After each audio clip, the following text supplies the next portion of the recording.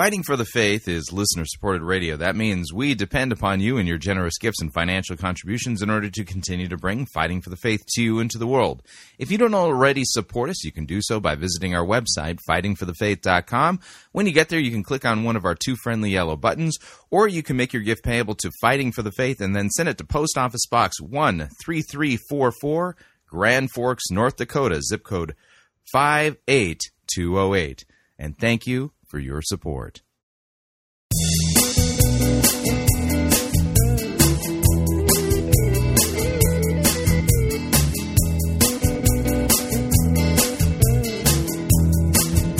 It's time for another edition of Fighting for the Faith.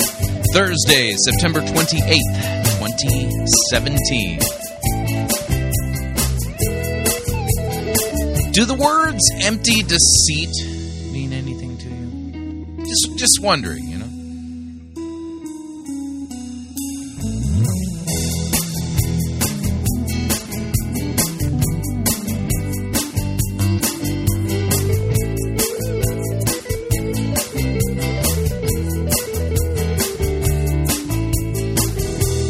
Thank you for tuning in. You're listening to Fighting for the Faith. My name is Chris Roseborough. I am your servant in Jesus Christ, and this is the program that dishes up a daily dose of biblical discernment, the goal of which help you to think biblically, help you to think critically, and help you to slow down. Stop. Open up your Bible and compare. Compare what people are saying in the name of God to the Word of God. Yeah, it's kind of an important thing. In fact, what we do here is we compare and contrast what the most popular pastors, preachers, teachers, conference speakers, self-proclaimed prophets, prophetesses, self-appointed, they're self-appointed, apostles and apostolettes, and those generally put forward by the wider evangelical industrial complex as those whom we need to be listening to, whose books apparently we need to be buying, and whose small group curricula we should be studying instead of the Word of God. Yeah, weird how that works.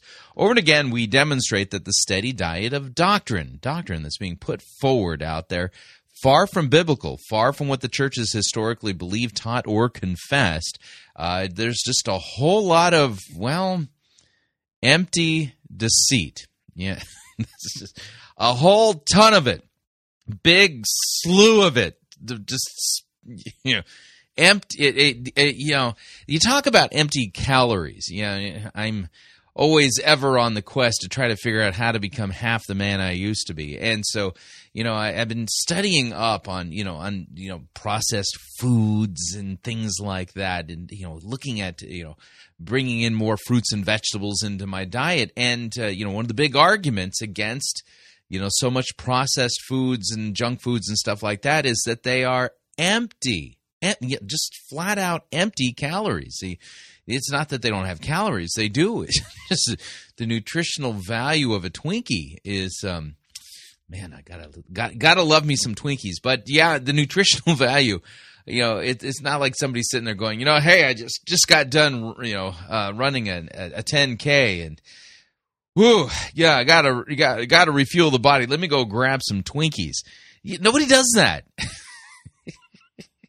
I mean, there are people literally who go to the store and, they're walking down the aisle and, they've got their shopping cart full of stuff and and there's the box of Twinkies and they're going, oh man, that's going to be so good.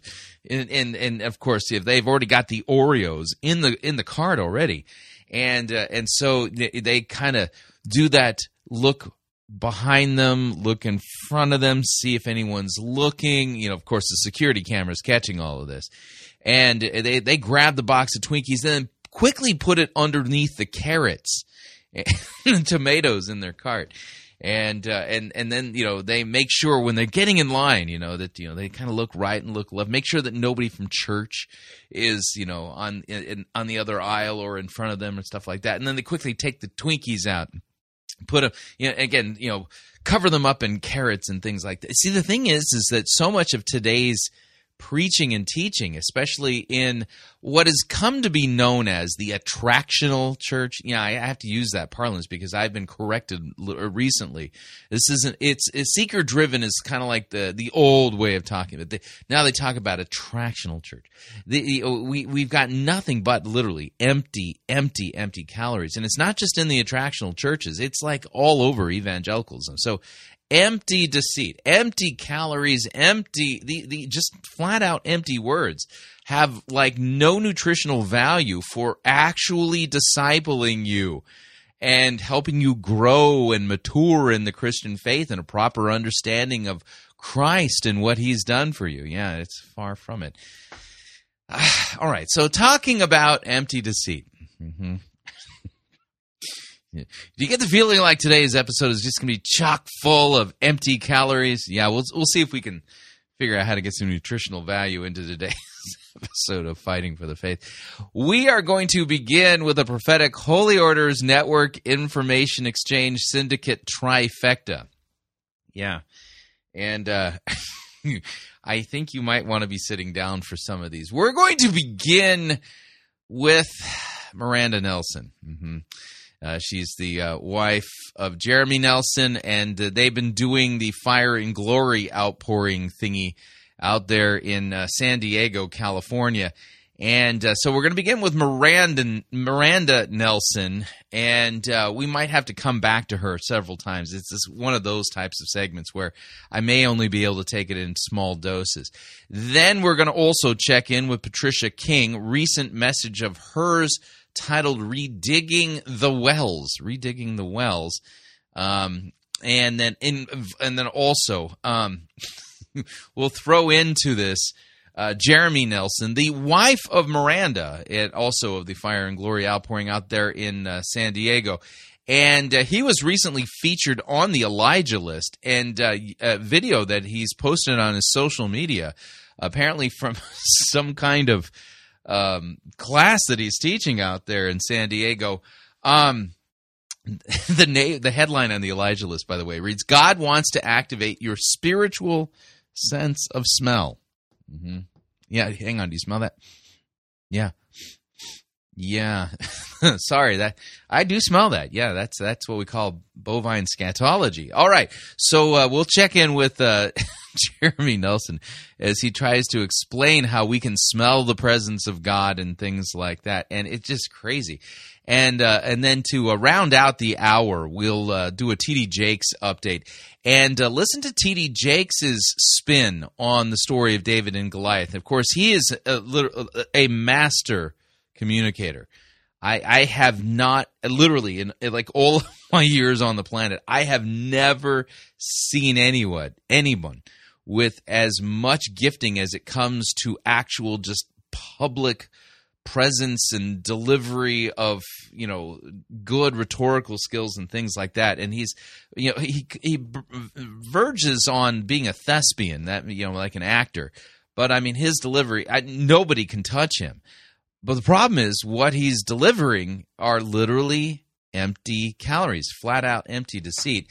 And then in hour number 2, we're going to check in with South Bay Church and Andy Wood as he teaches us from the sermon series titled Win Within, How to Speak Like a Pro. Mm-hmm. Yeah. So, like I said, we're going to do our best to try to get some nutritional value into this episode of Fighting for the Faith. Not exactly sure at the moment how we're going to pull this off. Yeah, I'm looking at just the sheer magnitude of the difficulty of getting some biblical nutritional value into what already is looking like it has zero, and I mean like zero actual biblical nutritional calories in it. As far as the segments we'll be covering. But with that, let's get into the program proper. And since we're going to start off with the Prophetic Holy Orders Network Information Exchange Syndicate trifecta. Yeah, we're going to do a full-blown trifecta here. Let's start with this. So I was having this wedding, and we had Shabbat. Shabbat Sunday.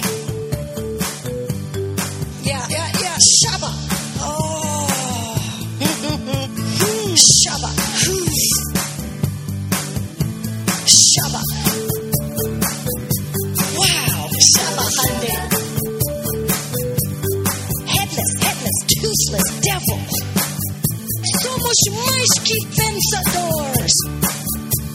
Yeah, that's right. That's Heidi Baker of the New Apostolic Reformation. And her hit single, Shabbat. All right, so we're going to start off. We're going to head over to the Fire and Glory outpouring, and we're going to check in with Miranda Nelson. And she has just been introduced for the evening's festivities out there in San Diego. Let's get to it as she takes the stage and immediately gets zonked, bonked, and, weirded out in the spirit and stuff like that. Here we go. Jesus. Oh, isn't he good? Woohoo! Oh, just lift your hands to the Lord. God, we just love you. Oh, Jesus, we just love you so much, God. We adore you, and God, just a quick question. I mean, so she's saying that she loves God and she loves Jesus and stuff. Like with human relationships, I cannot remember the last time I said to my wife, "Hey, honey, I love you." I've never done that. Maybe I just don't love her. Maybe that's it. Maybe the way you really prove to Jesus that you really love him is by carrying on like this. I don't know. I mean, serious. Just thank you for your presence in this place, Holy Spirit. We just thank you for your presence in this place. God, we thank you for the rain of heaven. God, we thank you, Lord, for the raindrops, Lord. The dewy drops of glory, God, raining on every face. The dewy drops of glory. Sorry. My apologies.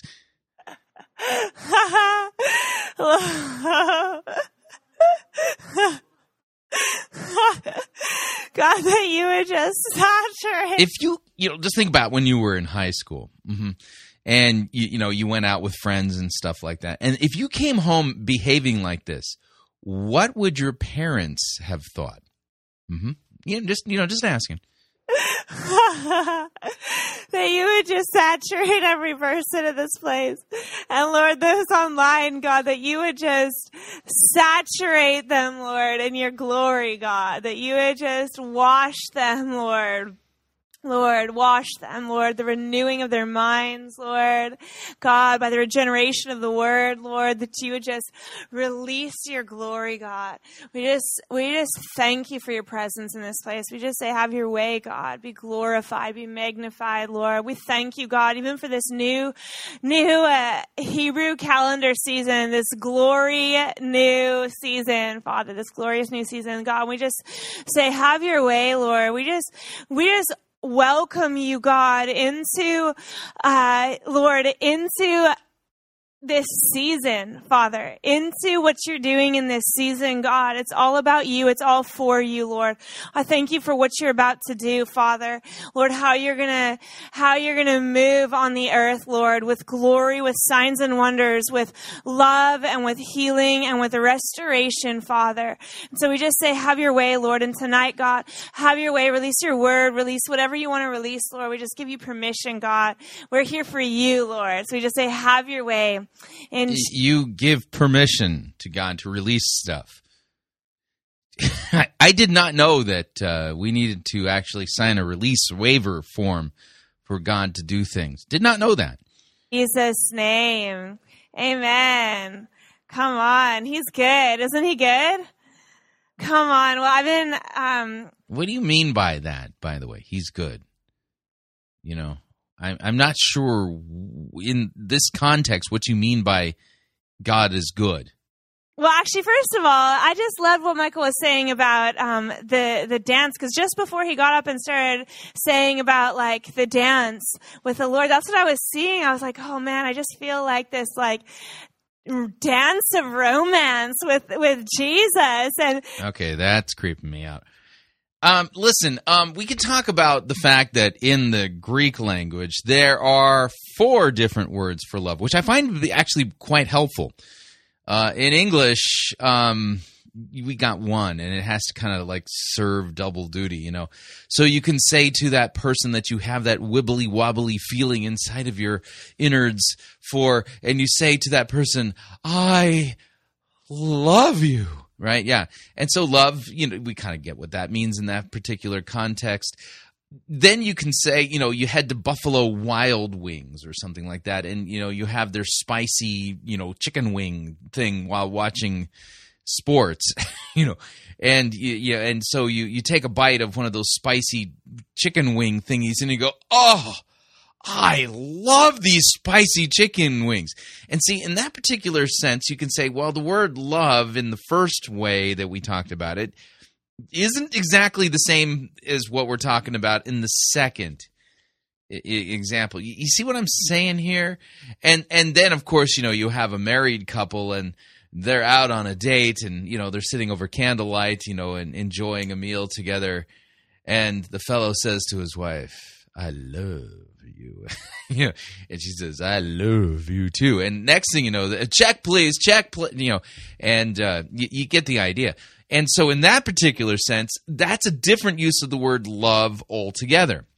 Now, that being said, in Scripture, the love that human beings have towards God and the love that we're to have towards each other is agape. It's this unconditional love, but it's not at all the same as the Greek word, and wait for it, eros. Erotic love. Now, when we talk about romance, we are now into the realm not of agape, like not at all. We're now into the realm of eros. And listen, as a dude, this concept of like erotic love with Jesus, yeah, it's just not it. No, I'm weirded out by it, completely creeped out by it. I mean, that makes Jesus into somebody who's not heterosexual. And no, sorry, but Jesus is not my bearded girlfriend. Yeah, no, it doesn't work that way. And Scripture doesn't teach us to view Jesus that way, to which I would say, thank God, right? So here she is talking about Jesus in a romantic love type of way, which is not what Scripture teaches, which, by the way, is rampant in mysticism. You just spend some time reading some of the famous mystics of church history. And, there's one particular Roman Catholic nun who claimed that she had, that type of love, mystical, romantic love relationship with Jesus, and that Jesus had given her a wedding ring.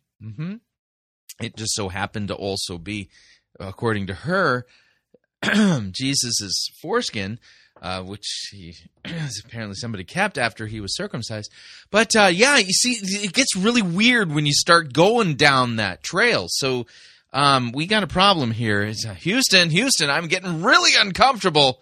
And I was seeing it, and then he started, I was actually thinking, I'm like, should I get up and release it?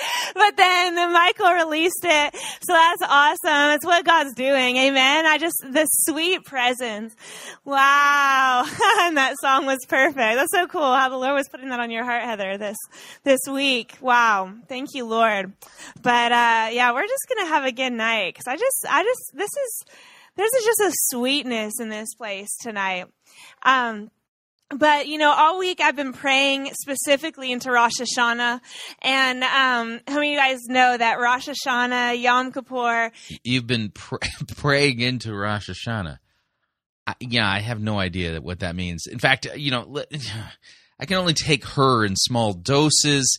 Let's check in with Patricia King and her short message titled Redigging the Wells. Let's see if we can make any sense of this. Here we go. Hi there. Today I want to share with you a message on redigging wells. Right. I live in a place where we have, there's like a city, and the city has water, and I I pay the city of Grand Forks, and they send water right to my home. It's great. I mean, it comes out of our sinks. We were able to take, showers and baths and wash our dishes and use our toilets and stuff. So I've never actually dug a well. No.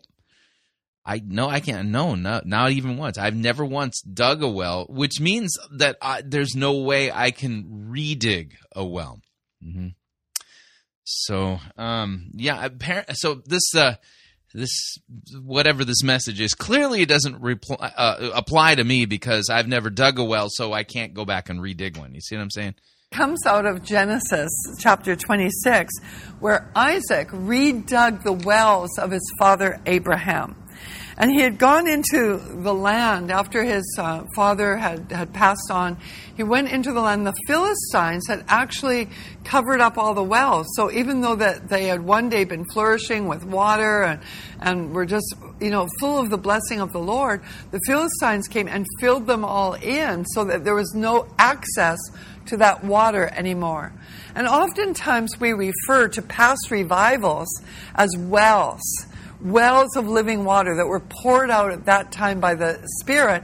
But after that season passed, sometimes the enemy will come in and... Now notice you're not actually learning anything about Isaac and the wells and what Genesis actually teaches. No, she just kind of mentions it in passing, and because it mentions wells, Isaac redug wells. So we need to talk about revivals. Yeah, these are empty calories here. In the well, so that you can't even find that move of God anymore, right? And God says it's time to redig those wells. And in Genesis 26, verse 8. So God is saying it's time to redig the wells, really? Okay. It says, then Isaac dug again the wells of water which had been dug in the days of his father Abraham.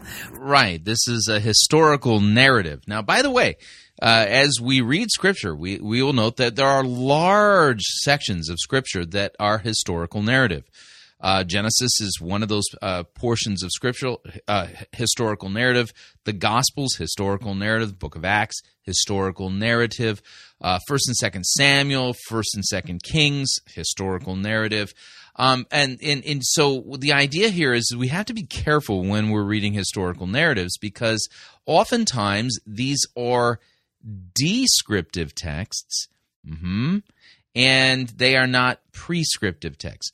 So, for instance, you read in Genesis 26 about Isaac digging wells, and you ask yourself, what is the application? Well, it's not prescribing for you to dig any wells. There's something else going on here. So let's take a look at it. Genesis 26, I'll start at verse 17. So Isaac departed from there and encamped in the valley of Gerar, and settled there. And Isaac dug again the wells of water that had been dug in the days of Abraham his father, which the Philistines had stopped after the death of Abraham. And he gave them the names that his father had given them. But when Isaac's servants dug in the valley and found there a wellspring of water, the herdsmen of Gerar quarreled with Isaac and Isaac's herdsmen, saying, the water is ours. So he called the name of the well Esek, which means contention. So he renames that particular one contention because they contended with him. Then they dug another well, and they quarreled over that also. So he called its name Sitnah. Sitnah means enmity. And you're going to note here, what's going on? Well, Abraham was a sojourner in the land of Canaan. Abraham is dead. Isaac is sojourning also in this part of the world. And they're quarreling with him and cutting him off from his water supply. If he does not have water, he will die. He and his family and his children and they'll all die. All right? So, I mean, this is a dire situation going on here. And you notice here, it doesn't have anything to do with, current day or, ancient revivals or anything. It has nothing to do with that, right? So he named the second one Sitnah, and he moved from there and he dug another well. and they did not quarrel over it. So he called its name Rehoboth, which means a broad place, saying, "For now Yahweh has made room for us, and we shall be fruitful in the land." So, he redug the wells. 2 of them were challenged, and he did not have access to them. He finally redug this one and names it Rehoboth. And the reason why is because God has made room, and he literally thanks God for the Lord has made room for us, and we shall be fruitful in the land. And so he gives credit to and glory to Yahweh. I mean, that's really what this text is about. Short little portion of the historical narrative here, but let's see what Patricia King is going to do with this here. Philistines had stopped them up after the death of Abraham, and he gave them the same names which his father had given them. Now, we know that Isaac had opened up the wells again. He named them again and reestablished those glory portals. I believe that... What? Reestablish glory portals? What? I didn't see anything in there about a glory portal, lady.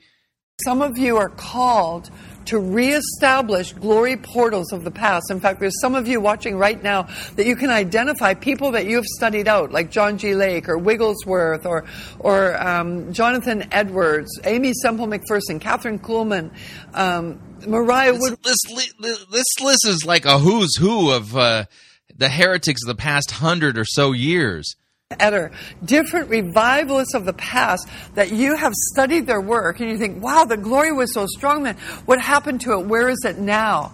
And that you've had this stirring in your heart that you want to redig it, that you want to see it again. And God's saying, I'm giving you a shovel. I'm giving you a shovel that you can dig up that well. And that has nothing at all whatsoever to do with what Genesis 26 is saying. What on earth? Because you have passion for it, you are going to see the bubbling of that fresh water. You are going to see the coming forth of the blessing of the Lord through those wells in this day. But he said, not only that, it's not only going to be what was. He said, I'm going to add to it, and I'm going to give new water. I'm going to show you where new wells are. In fact, with Isaac, as he opened up a well, the Philistines would come, and there would be contention over the wells and that, so he would go and redig up another one and another one, till finally he came to a place where there was peace and the land was fruitful for him in that place.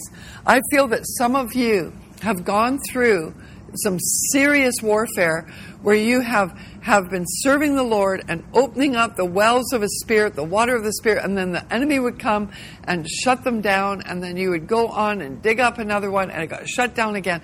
But the Lord says, the third well is going to be sustained. And so that third one, because, Isaac, the third well, Rehoboth. God's going to make room for you for the glory portals thingy. And the sad part is that how many tens of thousands of people listen to Patricia King and think that she's actually teaching them something that is true. That is what the Bible wants us to, what God wants us to believe and what the Bible teaches. Yeah, the only way I can describe this is just gobbledygook, and that's a real problem. All right, we're up on our first break. If you'd like to email me regarding anything you've heard on this edition or any previous editions of Fighting for the Faith, you can do so. My email address is talkback@fightingforthefaith.com, or you can subscribe on Facebook, facebook.com/Pirate Christian. Follow me on Twitter, my name there, @Pirate Christian. Quick break. When we come back, we're going to check in with Jereme Nelson, maybe a little bit more Miranda, but also T.D. Jake. Stay tuned, don't want to miss them. We'll be right back.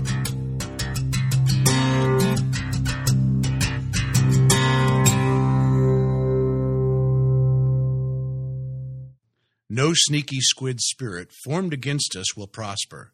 You're listening to Fighting for the Faith.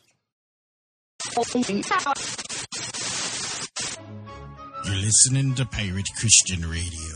We'll be taking your false doctrine now.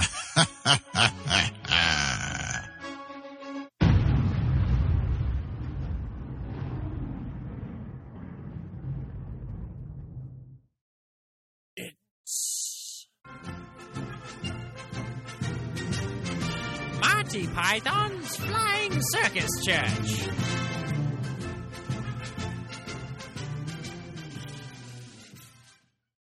Hello. I wish to register a complaint.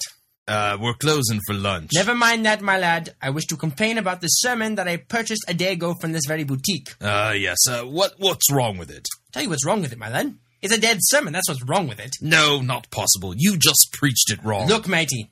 I know a dead sermon when I preach one, and I know that the sermon I preached yesterday was certainly dead.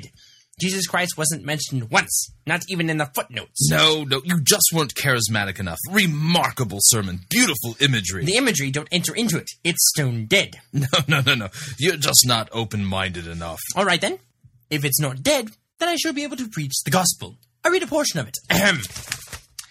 And then the camp counselor told all of the woodland creatures to become more righteous, so that they too could get to the place called heaven. You see what I mean? This is ridiculous. There.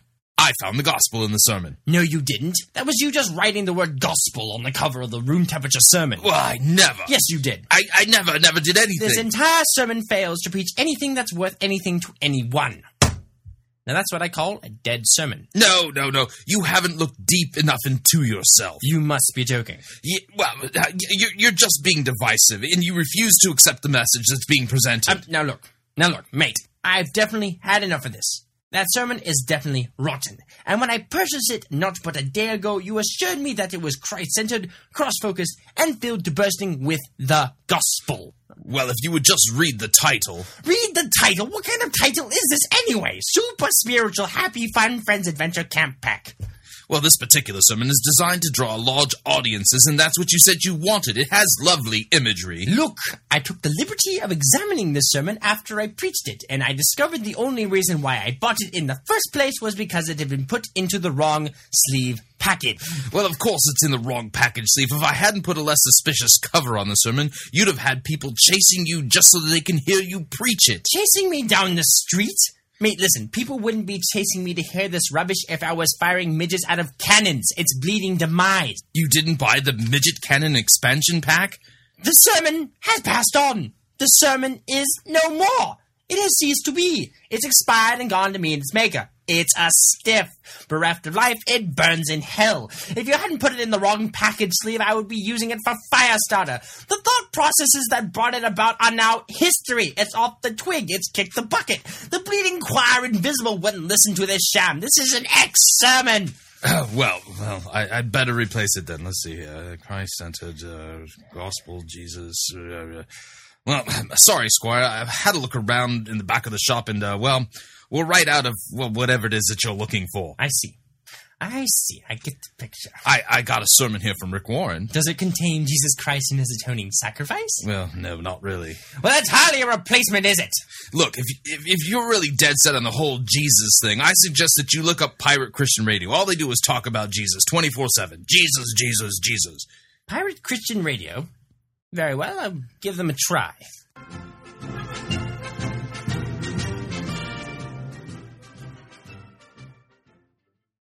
Hi, Chris Roseborough here to talk about our longtime featured advertiser, Cheapo Air. Doesn't matter if you're traveling for business reasons or for pleasure.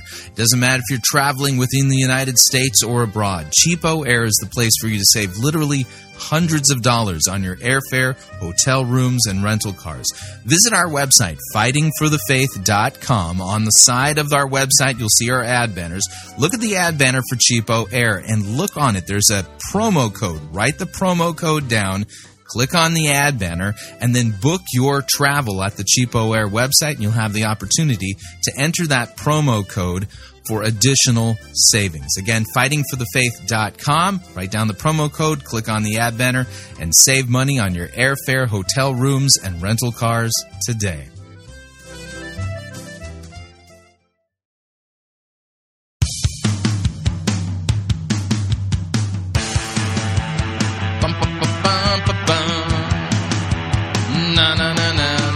All right, we're back.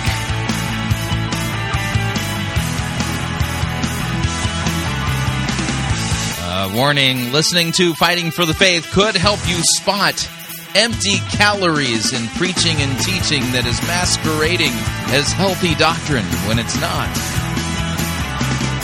Just a reminder, Fighting for the Faith is listener-supported radio. That means we depend upon you and your generous gifts and financial contributions in order to continue to bring Fighting for the Faith to into the world. And you can partner with us. It is a partnership. Visit our website, fightingforthefaith.com.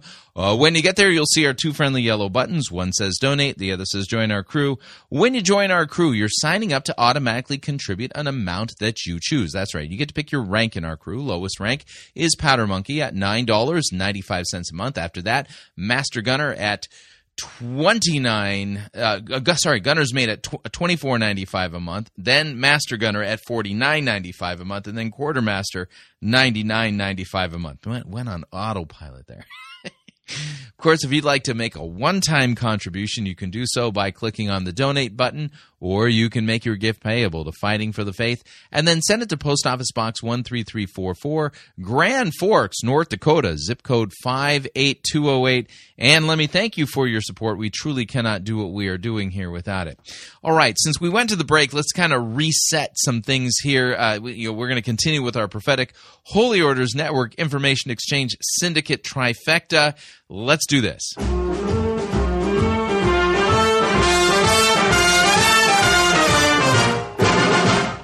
Down at an English fair, one evening I was there, when I heard a showman shouting underneath the flare, I've got a lovely bunch of coconuts.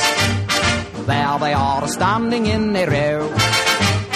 Big ones, small ones, some as big as your head. Give 'em a twist, a flick of the wrist, that's what the showman said. I've got a lovely bunch of coconuts. Every ball you throw will make me rich. There stands me wife, the idol of me life, singing roly bowl a ball, a penny a pitch. singing roly bowl a ball, a penny a pitch. Singing roly bowl a ball, a penny a pitch. Roly bowl a ball, roly bowl a ball, singing roly bowl a ball, a penny a pitch. Yeah, that's right. I've got a lovely bunch of coconuts. So we are heading to the Facebook page of Jereme Nelson, the husband of Miranda Nelson, also both of them of the Fire and Glory outpouring out there in San Diego. And, let's just say that you might want to be sitting down for what it is that you're about to hear. Apparently, God really wants to enhance your spiritual sense of smell. Mm-hmm. Yeah, hang on. Yeah, you smell that? Yeah, that's sulfur. Mm-hmm. Let's get to it. Here we go. Hey guys, how are you? Jereme Nelson here. Tonight's episode is going to be activating your 5 spiritual senses, and this is going to be 5. You need to activate them too. Apparently, you got 5 spiritual senses that need activation. Mm-hmm. I don't know of any biblical text that says this. On the sense of smell. And I love it because the Bible says that our worship to God is like a sweet-smelling fragrance or aroma that comes before His throne. And so listen in and learn more. Yeah, actually, the psalmist says, let our prayers rise before you as incense, the lifting up of our hands as the evening sacrifice. Yeah, that's not teaching anything about us having a spiritual sense of smell. Kind of poetic language. You ever heard of simile and metaphor? Yeah, poetry kind of engages in those types of pictures often. Or about the sense of smell.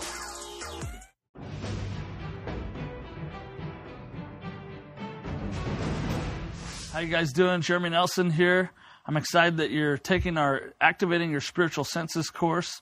And I'm telling you, you're going to love it. I wonder how much you charge for that. In the school, you're going to learn how to hear the voice of God and all the different ways that He's... I hear God's voice every single day when I open up my Bible, literally. Created you through taste, touch, sight, smell, sound. Just like you're created in the natural with 5 natural senses, you've also been created to hear the voice of God with your spiritual senses. And so the goal of this school is to... where in Scripture does it talk about our spiritual senses again? Yeah, nothing's coming to mind. They just take you into a deeper intimacy and revelation of the Holy Spirit, as well as to identify specifically the way that God has wired you to hear His voice, the way that He speaks to you specifically, which senses you're heightened to. And I just really believe you're going to enjoy learning more about both yourself and also the Holy Spirit in you. And so... yeah, I can't wait to learn more about myself. Did you hear me rolling my eyes there? Yeah, hang on. Listen again. Yeah, see, I was totally rolling my eyes there. Yeah, you need to you activate your spiritual sense of hearing if you weren't able to hear it. I'll do it again one more time. Listen. You see, if you were, did you activate your spiritual hearing so you can hear that? Anyway, just enjoy, relax, and I know you're going to love it. What I want to do is I want to talk about, activating your spiritual senses. And, this is a message that I received several years ago. I was actually in Scotland. And received it in Scotland? Really? Freedom! Me and my wife were doing some ministry there. And every year we go to the UK. And we've been going for the last 7-8 years, and it's one of our favorite places to go. But when we went to the UK a few years ago in Scotland, I remember I was struggling with jet lag. Now, if any of you ever travel, you know what I'm talking about. You know, you go from like time zone to time zone, and it's just crazy because, sometimes you have a hard time adjusting. And so I'm not the best sleeper, but my wife's got like the gift of sleep.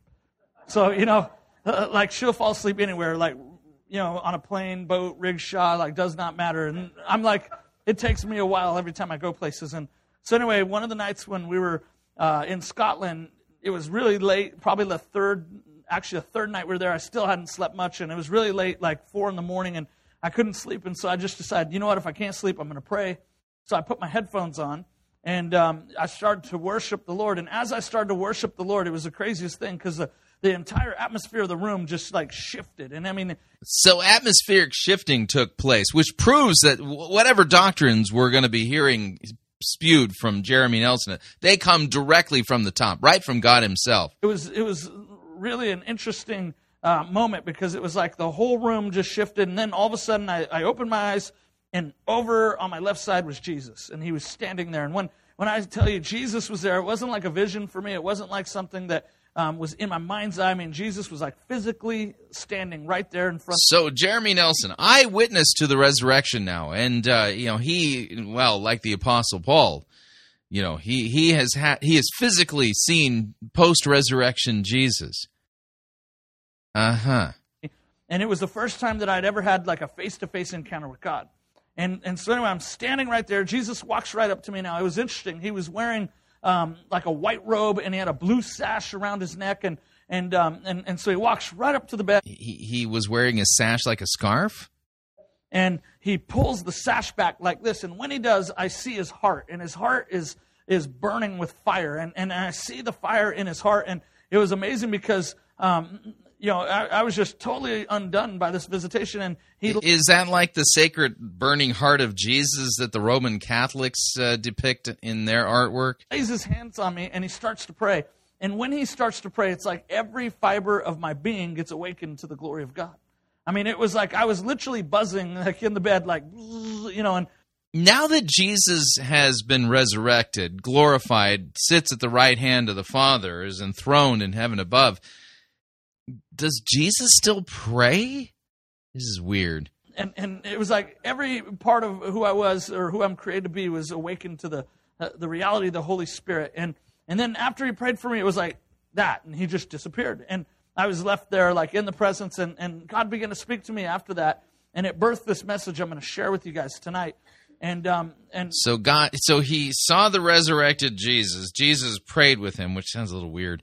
And then this message was birthed after that, and all the while they're in Scotland. Yeah, okay. The reason why I love teaching on this, and the reason why we're doing a school on this, is because I believe that intimacy with the Holy Spirit is one of the most important aspects of knowing God that we can receive from the Father. And so when I had this encounter after prayer, the Lord began to speak to me, and he said this to me. He said, Jereme, I want you to tell my people that it's my will to activate their spiritual senses, and that I want to... So God told you specifically that it's his will to activate the spiritual senses, yet you're the first person in all of Christian history who has received this message. It's not in the Bible, like at all, spiritual sense activation. It's not there.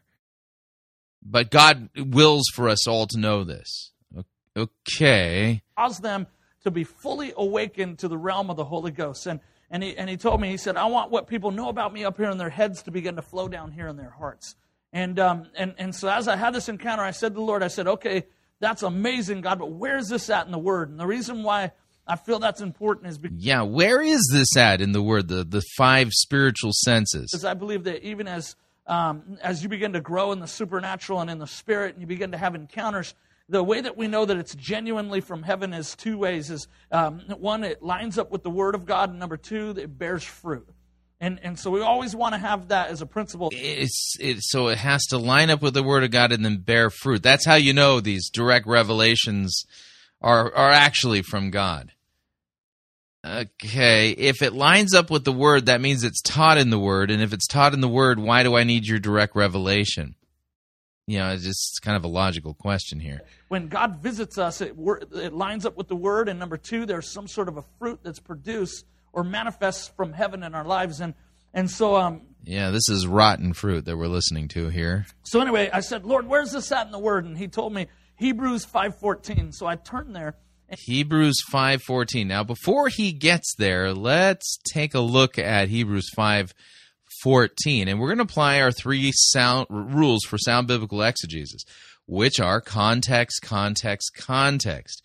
Now, I fear that what Jereme is doing here is he got on his Word, on his Bible app and looked for the word senses or something like that, and found a word, found that somehow it lined up with a verse taken out of context. So he wants us to look at Hebrews 5,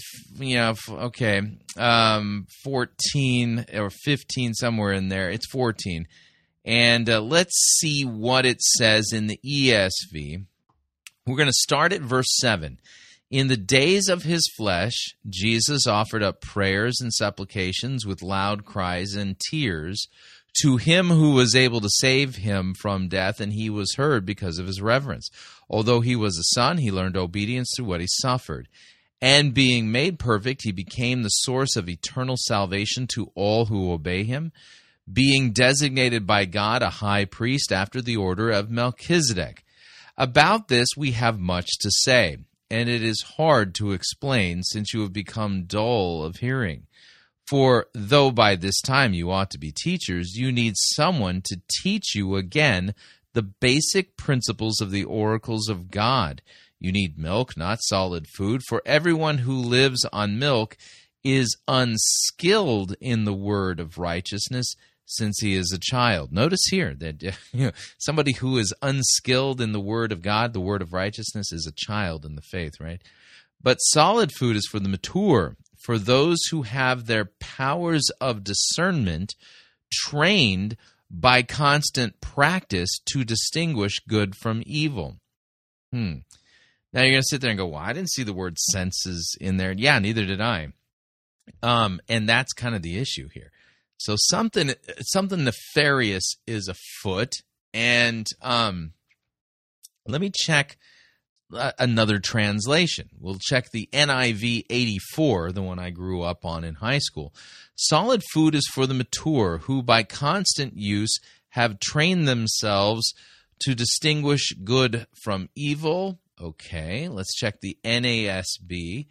But solid food is for the mature, who because of practice have their senses trained to discern good and evil. So there the NASB uses the word senses, but so you'll note here, by the ESV, the NIV 84, neither of them mention anything about senses, but talking about maturity. Those who are using the powers of discernment and are trained by practice are able to distinguish good from evil. And here it's not talking about spiritual senses, like a spiritual sense of smell or anything like that.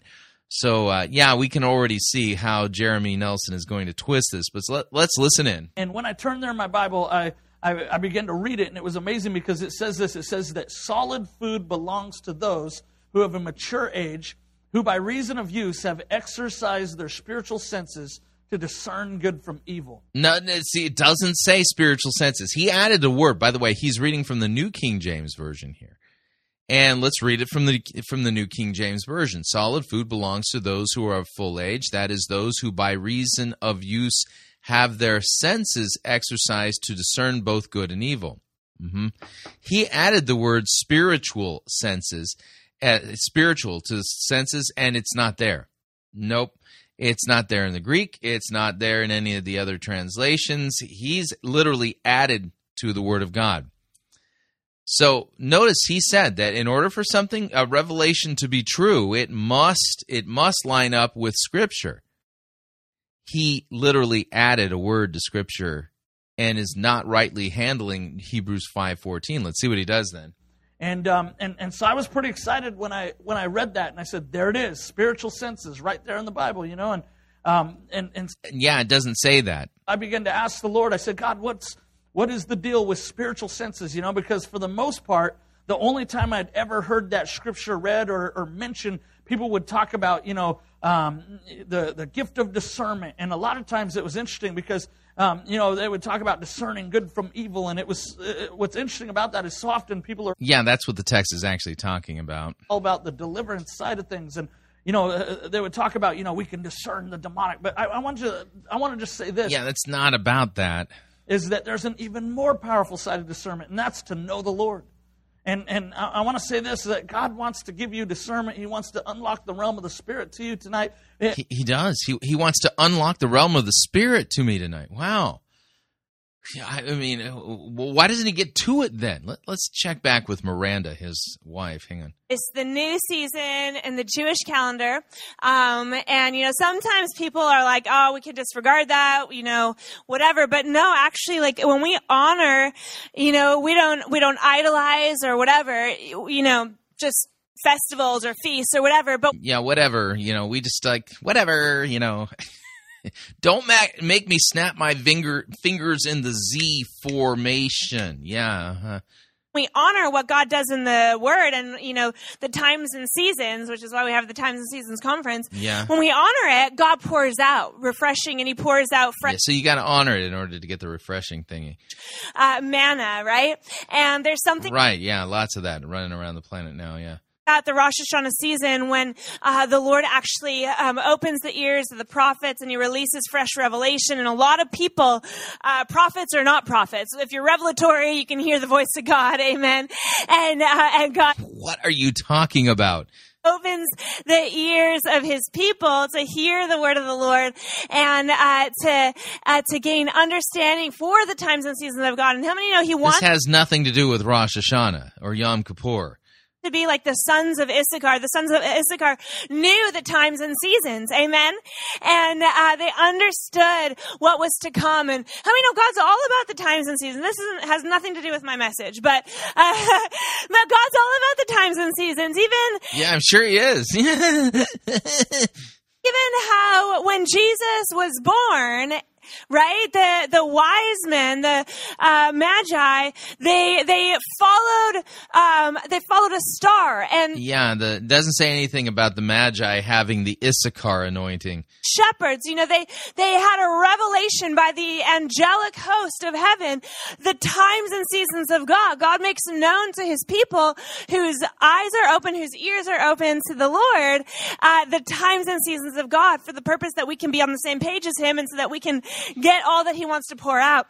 And right, we got to get on the same page so that we can get what He wants to pour. He won't pour it out though until we get it, apparently, or something like that. It's right. When we're not in tune with what God is doing, then we become like the sons of Eli, who, in the midst of when God wants to release His presence and His glory, they're off in their own world, living their own life of sin and ungodliness, and as a result, the ears of the prophets, the ears of the yeah. So those sons of Eli, if only they had been more like Issachar.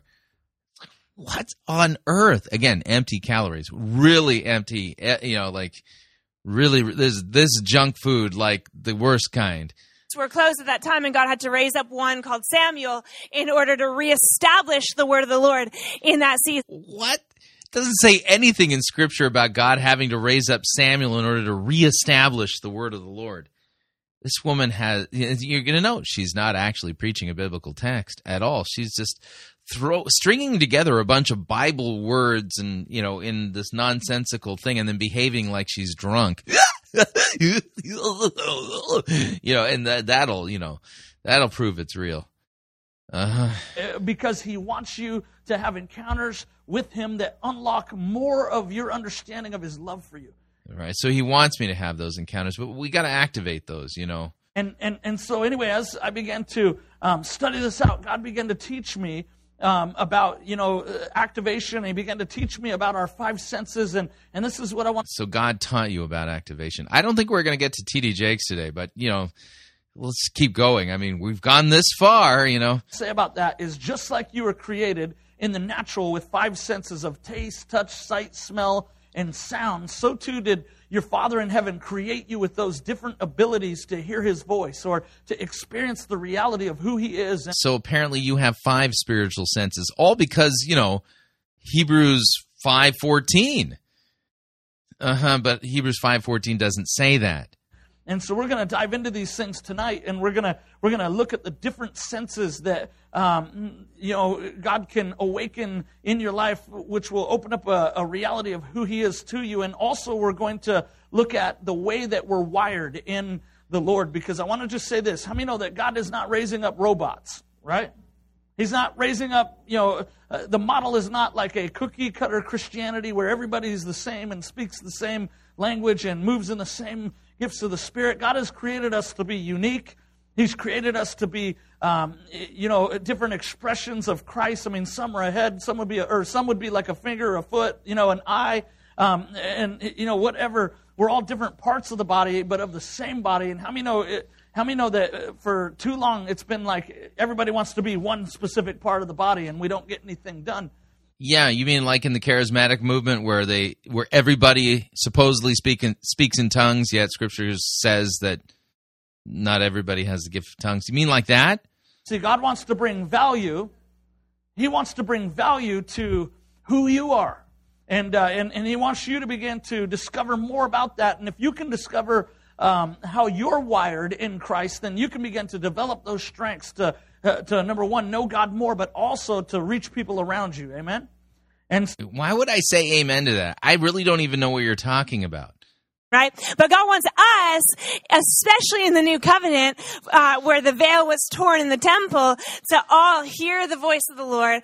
And yeah, don't you think if God wants us to hear his voice, I mean, God being God, that if he were to talk to us, we would hear him, whether we wanted to or not, whether we have been activated or not. I mean, don't you think that being an all-power, almighty, omniscient God, that, when he speaks, whomever he is speaking to will hear him? Just saying. Otherwise, I mean, God's up there in heaven going, hello, can you hear me? Oh, I really don't like it when people don't hear me. I don't know how to make them hear me. What's the point of being all-powerful when I can't, when nobody hears me? Yeah, you see, there's a problem there. And know what's going on in the times and seasons. How many know, with everything that's going on in the earth right now, with so much crazy, crazy stuff, we need to know what's God's crazy, crazy stuff, says the crazy, crazy woman with the microphone. Wow. In it all, right? Because God didn't intend God doesn't make destruction happen. God is not a God of destruction. God is a God of hope. He's a God of glory. He's a God of love. And he's a God of restoration, right? And, sometimes the Bible says that the earth will cry out for the revealing of the sons of God, and there will be, earthquakes and rumors of war and all these things, and it's not God that does it, but it's the groanings for the revealing of the sons of God, and it's the groanings for the revealing of Jesus. But how many know that God wants us to step up in this season in order to bring restoration? So God needs you to step up so that he can bring restoration. Yeah, no text says that either. Boy, these people are weird. I mean, they use Bible words, but they don't actually teach what Scripture says. So I'm going to start off tonight by talking about the sense of smell. We're going to go through these. And I want to talk about the sense of smell. That's an interesting sense because it's not something that is commonly taught all the time in church. And it's not something commonly taught. Of all my years as a Christian, I've never heard anyone teach on the spiritual sense of smell. And there's a real simple reason for that. It's not in Scripture.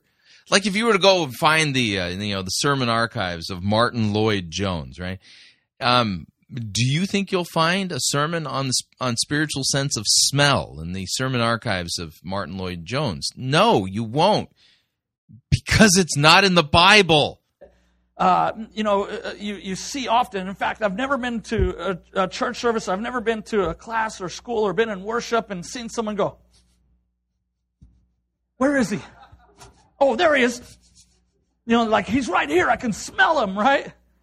Like I've never seen that happen. But I want you to understand something. The Word of God tells us that our worship, when it comes before the throne of the Father, is like a sweet-smelling aroma or a fragrance that refreshes His heart. And there are times. Yeah, it's talking about, again, that's poetic language.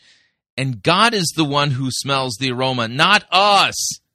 I've been in itinerant ministry now for around 10 years, and my wife and I, we've been to around 50 nations, and we've seen so much stuff as the move of the Holy Spirit happens. And I've been in meetings where the fragrance of God comes into a meeting supernaturally, and people begin to be overwhelmed by the fragrance of God. In fact, has anybody ever smelt something like that? If that's you, put your hand up real high for me. See, look around this room, and one of the things that you're going to discover when we begin to talk about these things in the schools, you're going to begin to discover that you're more supernatural than you give yourself credit for. Right. Yeah. If only I would give myself more credit, I would realize just how supernatural I am. Right. Well, yeah, I think you're starting to see the problem here, and that is that these are empty calories. These are empty words. This is just empty deceit. None of this stuff is actually taught in God's Word. Strange. All right, we're up on our second break. If you'd like to email me regarding anything you've heard on this edition or any previous editions of Fighting for the Faith, you can do so. My email address is talkback@fightingforthefaith.com, or you can subscribe on Facebook, facebook.com/Pirate Christian. Follow me on Twitter. My name there @Pirate Christian. Quick break. When we come back, we're going to learn how to use our words to win like a pro. Yeah, stay tuned. Don't want to miss it. We'll be right back. Gibberish is not one of the gifts of the Holy Spirit. You're listening to Fighting for the Faith. Pirate Christian Radio Theater presents Death of a Salesman. Are ye a salesman? Why, yes, I am. Can I interest you in some...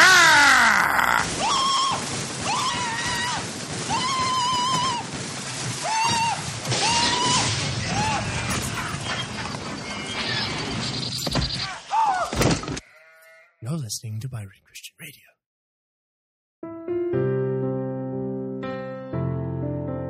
This is Dr. Curtis Lyons.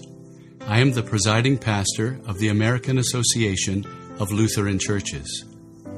If you are seeking a church that believes that the Holy Bible is the inerrant, infallible Word of God and accepts the Lutheran confessions because they are the right interpretation of Holy Scripture, I hope that you will take a look at the AALC.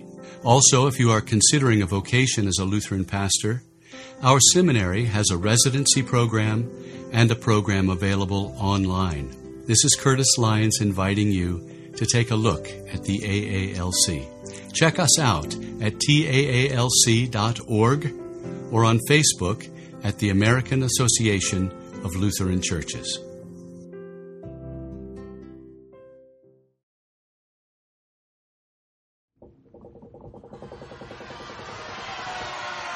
Oi, Captain! We got ourselves a heretic!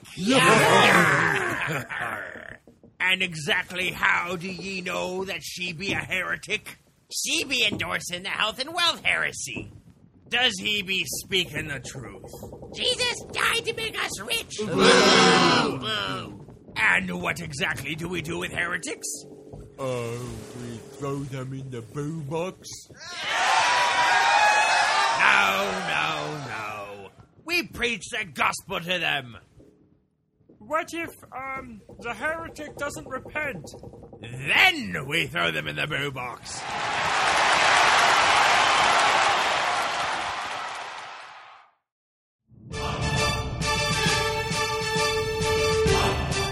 To err is to heretic. To R is to pirate. Get yourself over to www.piratechristianradio.com/Reformanda and purchase yourself a copy of the game Reformanda and join the fight for the faith today.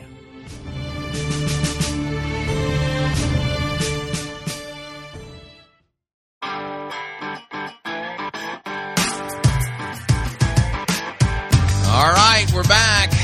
Hour number 2, Fighting for the Faith.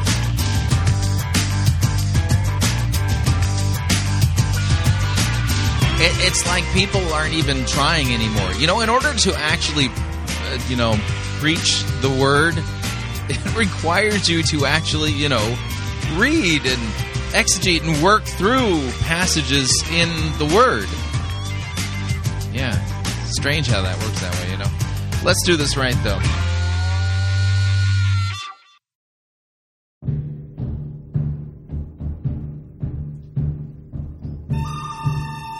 Wah, wah, wah. Wah, wah, wah. Wah, wah, wah, wah.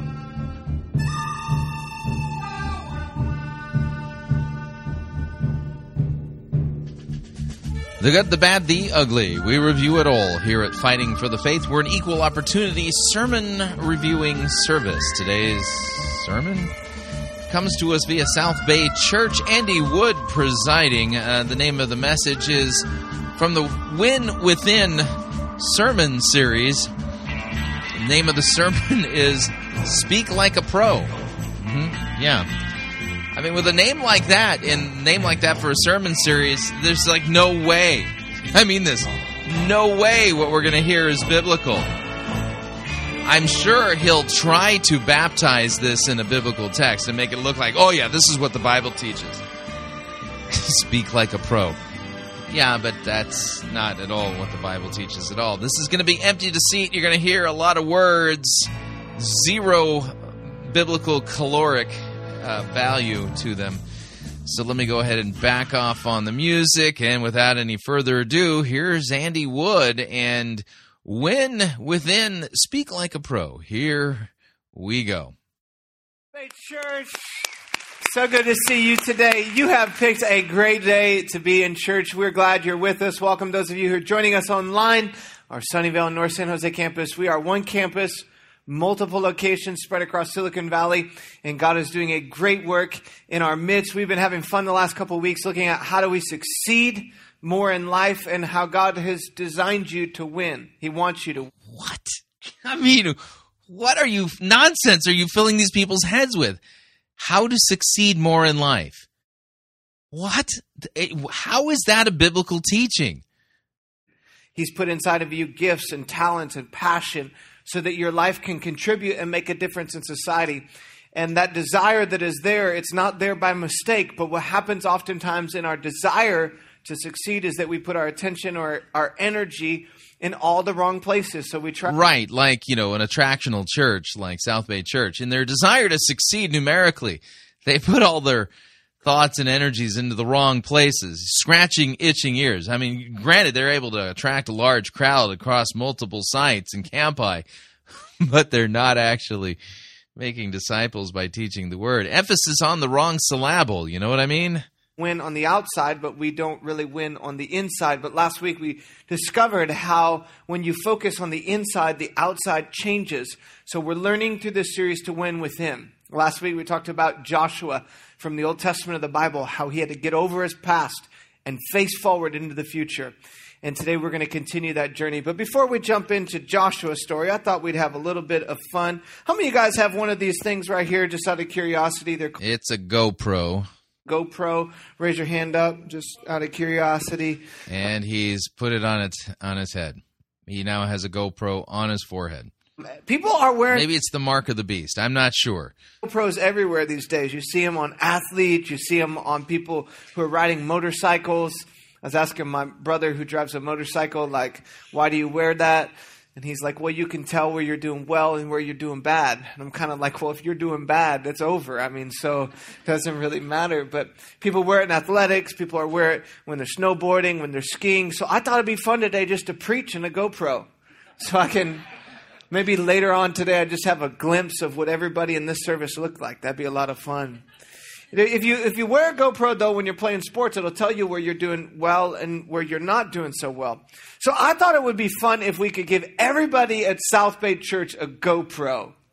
That'd be awesome. But I'm not Oprah, so I won't be doing that. But if I could, imagine with me just a minute. If I could give you a GoPro and you could put it on and you could go through every scenario that you've had in the past week. And we took all of your conversations and every time you stepped into the boardroom for a meeting and every time you talked after you put your kids to bed and what you said about your spouse to your coworker. If you could put it all together and we could create a video. Now, for those of us who are extroverts, our video would be a lot longer to watch than the introverts. But if we could make a video, my question for you today, this is the GoPro test. Would your words tell me that you are winning in life? If we... What? What? Define winning. What are you talking about? Put it all together and make a video of your life from the last week. Would your words say that you're succeeding? After you put your kids to bed, oh, I just love these kids. I'm just so grateful that I get to be their parent. Oh, my spouse, she's amazing. She's just the best wife in the world. Oh, my boss, I can't believe I get to work for her. She's unbelievable. My pastor, the messages that he gives every Sunday are just unbelievable. Yeah, I'm with you on that. Yeah, your messages are definitely unbelievable. I wouldn't believe them for a minute. Uh-huh. I just wonder what your words would say. Now, here's my conclusion on the front. I'm going to give it to you. Your language, if you could observe it, will tell you where you're losing. If you want to know where you're losing... My language will tell me where I'm losing. What biblical text teaches this? In your life, just simply look at your language. And a lot of us, our language actually gives us away. So I've wrote down some phrases that we often say. Just listen to these. At the end of them, we'll have a moment confession of honesty and just all raise our hands if we're actually doing these things or saying these things. Just listen to the phrases. First one is, this is too hard. It's just difficult. I'm tired. Anybody ever say that? I paid attention this week. I had like 15 people tell me they're too tired when I asked them how they're doing. I'm like, I didn't need to know that much. I just want to know how, how you're, I'm tired. Actually, I really do care. I do. So I don't have enough time. I don't have what it takes. I can't do this anymore. I'm horrible at this. I'm a failure. I just will never measure up. If you said any of those things to yourself this week. Did you attend Joel Osteen's seminary? Just raise your hand up high. Just raise it high. Just look around. Rest of y'all are lying. But our language gives us away. Our language shows where we're losing in life. Now, if you flip this, if you look at your words will tell you where you're winning.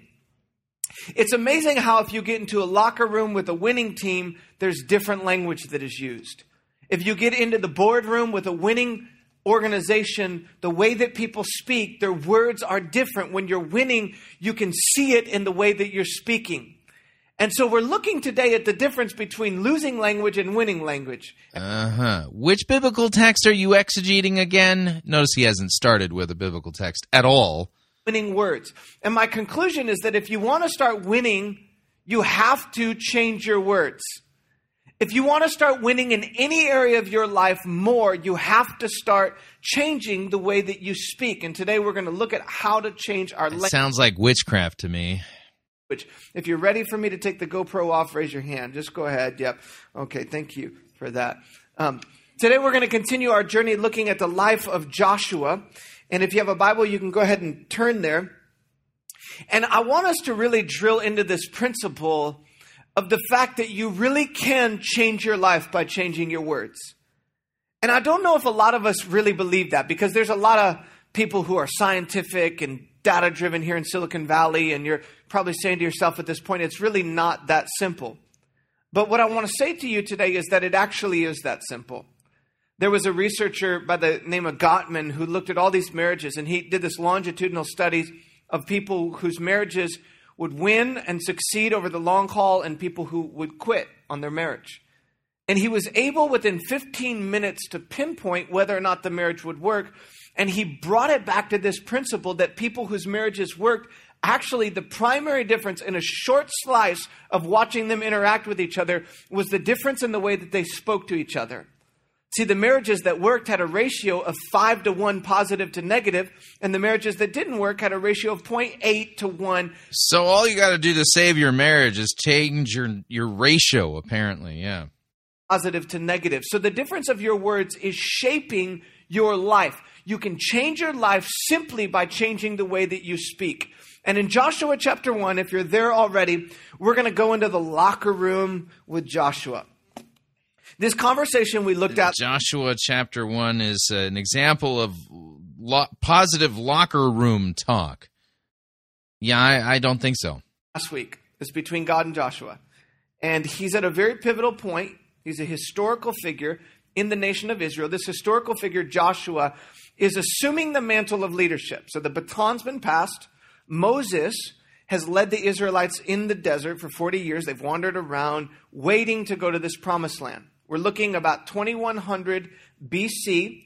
And Joshua is taking the people of God into the promised land, a place that was promised to Abraham like 1400 years ago. So now at this moment, there's a lot that is happening internally for Joshua. He's leading people who've never fought before. They're supposed to fight to inherit the land. And he's supposed to be a leader with a tremendous amount of boldness and confidence. And God is trying to position him so that Joshua sees himself and what's in front of him through the proper lens. And God has already spoken to Joshua. Last week we looked, and he said, Moses is dead. Let go of Moses. Move. Now, if you try to be Moses, you're not going to be Joshua. And so now, if you try to be Moses, you're not going to be Joshua. How are you finding this in Scripture? This is weird. God is going to speak a few more things to him. In verse 6, we're going to pick it up, and it begins by this. God says to Joshua, "Be strong and courageous, for you shall cause this people to inherit the land that I swore to give to their forefathers." Now, it's interesting because in this passage of Scripture, these few verses, we're going to notice God say to Joshua 3 times, "Be strong and courageous." He's going to repeat it. And a part of it is because most of the time for us, being able to succeed in our lives is not a matter of new information. It's a matter of actually doing the things that we already know. And sometimes we need to be reminded of the things that we already know to do the things that we know that we need to do. Okay, so notice we're taking a historical narrative, a descriptive text, and turning it into a prescription. Well, let's apply our 3 rules for sound biblical exegesis, which are context, context, context. See if we can figure out what's going on in this passage by paying attention to the context. Now, granted, Moses has died. So here's what it says. Joshua chapter 1, verse 1. After the death of Moses, the servant of Yahweh, Yahweh said to Joshua the son of Nun, Moses' assistant, "Moses, my servant, is dead. Now, therefore, arise, go over this Jordan, you and all this people, into the land I am giving to them, to the people of Israel." So this is the commissioning of Joshua. Joshua is being commissioned by God to take the children of Israel over the Jordan into the promised land. You're thinking, man, in type and shadow, boy, is that strong there, right? Because it's not the law, the Torah, that brings us into the promised land. It's Jesus. And by the way, Joshua, he has the exact same name that Jesus had. Jesus is Yeshua. Joshua, Yeshua. There's something going on here in type and shadow, right? Okay. So the Lord is the one who's going to give the people of Israel the promised land. Every place that the sole of your foot will tread upon, I have given to you, just as I promised to Moses, from the wilderness and this Lebanon as far as the great river, the river Euphrates, all the land of the Hittites to the great sea, toward the going down of the sun shall be your territory. No man shall be able to stand before you all the days of your life. Just as I was with Moses, so I will be with you.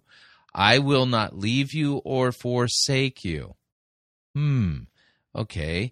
That sounds kind of like Jesus' words, go and make disciples of all nations, baptizing, teaching all that I have commanded. Lo, I am with you always, even to the very end of the age. Yeah, you see, so you notice here that this is calling for faith, for Joshua to believe the words of Yahweh, to trust the word of the Lord. God is making promises to him. He's going to do these things. He's going to give them the land. He's going to never leave them or forsake them. So he says, so be strong and courageous, for you shall cause this people to inherit the land that I swore to their fathers to give them. So interesting that Andy Wood didn't pick up any of the earlier stuff in this sermon and remind them that the Lord has promised Joshua he will not leave him or forsake him. And the be strong and courageous, this is calling for faith, trust in God. Trust that what the Lord is telling Joshua is true. So be strong and courageous, for you shall cause this people to inherit the land that I swore to their fathers to give them. Only be strong and very courageous, being careful to do according to all that Moses, my servant, commanded you. Do not turn from it to the right hand or to the left, that you may have good success wherever you go. And that's talking about the Torah, talking about the Mosaic covenant, right? This book of the Torah shall not depart from your mouth, but you shall meditate on it day and night, so that you may be careful to do according to all that is written in it. For then you will make your way prosperous, and then you will have good success. Have I not commanded you? So be strong and courageous. Do not be frightened, do not be dismayed, for Yahweh your God is with you wherever you go. So that's the opening paragraph of Joshua chapter 1, and you're going to note all the things that God is promising to do for the children of Israel and for Joshua himself. This is calling for faith, and to be strong and courageous is because, hey, God says, I'm not going to leave you or forsake you. Yeah, so this isn't, and by the way, did you notice how many words Joshua spoke in that opening paragraph? 0. Yeah, God didn't say, now Joshua, repeat after me. I am strong. I am courageous. I am going to take the promised land. No, not at all. So God was doing all the talking.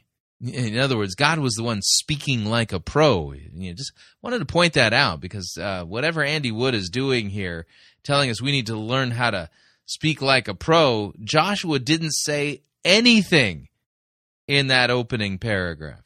So God says to Joshua, be strong and courageous, and he repeats it multiple times, and he makes a statement to Joshua. He says, for you shall cause this people to inherit the land that I swore to their fathers. There was a cause and effect relationship between Joshua's choices, between his words, between his actions, and he's trying to help Joshua. No, the cause and effect relationship is between the promises God said and was giving to Joshua. God is the only one speaking here. God is the only one making the promises. Understand that you can be the pivotal difference that will result in this entire nation inheriting the promise that I have for them. No, that's not an accurate paraphrase of God's words given to Joshua at his commissioning. Now, you may not ever lead a nation into battle. Let's hope you don't ever have to do that. But you do have a cause and effect relationship in your life with a lot of the decisions that you're making on a day-to-day basis. And a lot of what happens for us, part of the reason that we don't succeed the way that God wants us to is that we fail to connect the dots on how much our choices are actually making a difference. And I try to get my kids to see this. Last night at the dinner table, this is what happens in a pastor's house on Saturday night. And one of my kids got frustrated about something and started growling at the other child. So we're doing a great job succeeding as parents, training our children with proper communication skills. I promise they have never observed this technique between Stacy and I. But one starts growling at the other one, so guess what the other one does? Starts hissing and growling back, 3 feet apart from one another. One moves closer. you'd enjoy it more if like they were the same age. No, actually, there's like 5 or 6 years difference between them, okay? So one growls, the other growls, one hisses, the other hisses. They're apart, they get closer. So then one who's older than the younger just decides that it'd be okay just to go, bam, like that, headbutt on the other child's face. That was my night last night. And there's a cause and effect relationship between the choices. I'm trying to help my kids understand that. And God is trying to help Joshua understand that. And God wants to help us understand that. Sometimes we fail to connect the dots. The choices that you are making every single week are affecting other people around you. Right, yeah. So apparently that's what is going on there in Joshua chapter 1. Not at all. So you'll note, Andy here is,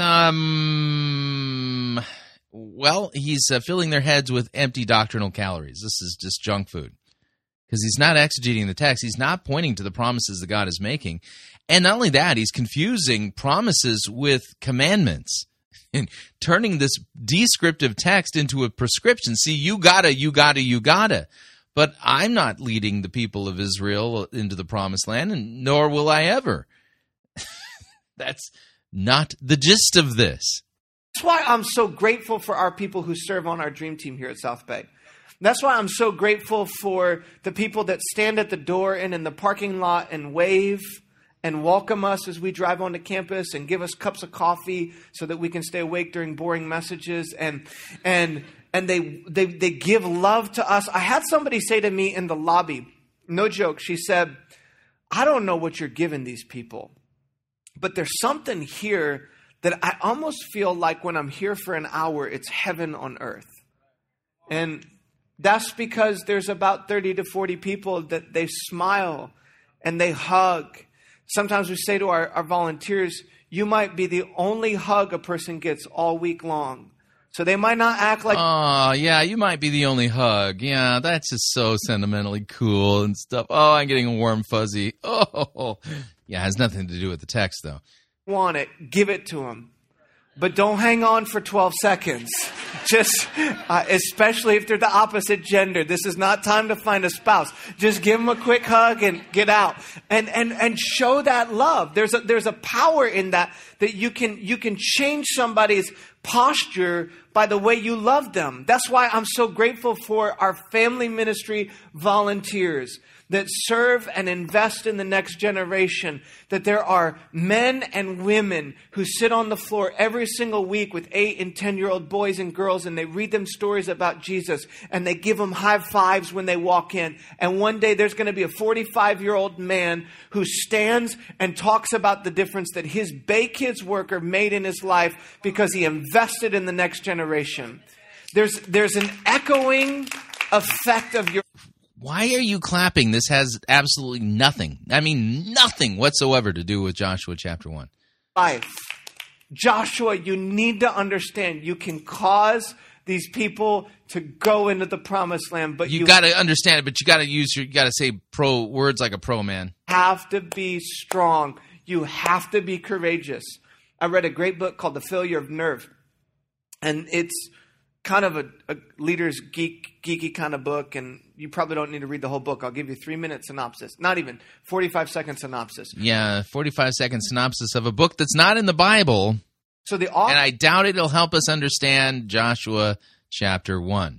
Says that when they studied systemic failure of any nature, you can see this in businesses, you can see it in marriages, you can see it in churches, you can even see it in the human body with the molecular structure of the difference between cancer cells and healthy cells.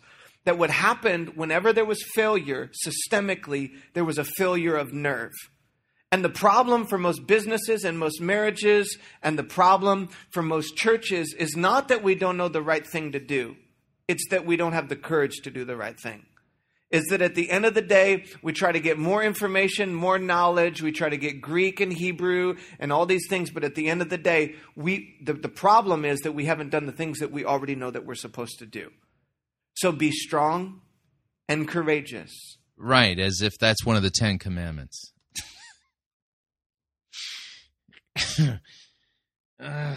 Yeah, this is so bad. Now watch what God says next. This is interesting. Yeah, I'm sure it is, but what you're going to do with it won't be. Verse 7, only be strong and very courageous. It's like, come on, God. You told me this already. Then God continues and he says, being careful to do according to all the law that Moses my servant commanded to you. Do not turn from it to the right hand or to the left, that you might have good success wherever you go. Now, I want to camp on this just for a quick second. So, grab your sleeping bag in your tent. The Bible in the Old Testament, there's Genesis, Exodus, Leviticus, Numbers, and Deuteronomy. I might have got them out of order, but you get the point. The first 5 books of the Bible. There are close to 600 laws in the Bible. The Israelites, many of them memorized it, and they spent their entire lives trying to carry out the 600 laws. How many of you are grateful that we don't have 600 laws that we need to every day? So how many do you have exactly? What happened was Jesus came and he fulfilled the law. Yes, this is true. On a cross. He was crucified. The grave could not hold his body. We believe that our faith is based upon an event that happened, which was that he conquered the grave. That there was a group. Yes, kind of. Okay, so he's trying to do some apologetics in here. Followers of Jesus that when he was crucified all ran away because they were afraid. Something happened. All of them that ran away in that moment later on would be crucified themselves and murdered and martyred for their faith in Jesus. Something happened. An event happened. Now, notice here, he hasn't actually preached the gospel. He has not proclaimed to them the good news that Christ, he has bled and died for their sins, and called them to repent of their sins and to trust in Jesus for the forgiveness of their sins and eternal life, bear fruit in keeping with repentance, and to boldly proclaim Christ and him crucified for our sins, even in the face of opposition from the world, from people in the church. Yeah, we get a lot of that today. And even their own sinful flesh. He hasn't done that. Let's see if he does, but I mean, you kind of get the idea. So he's bringing up the cross as an example of something.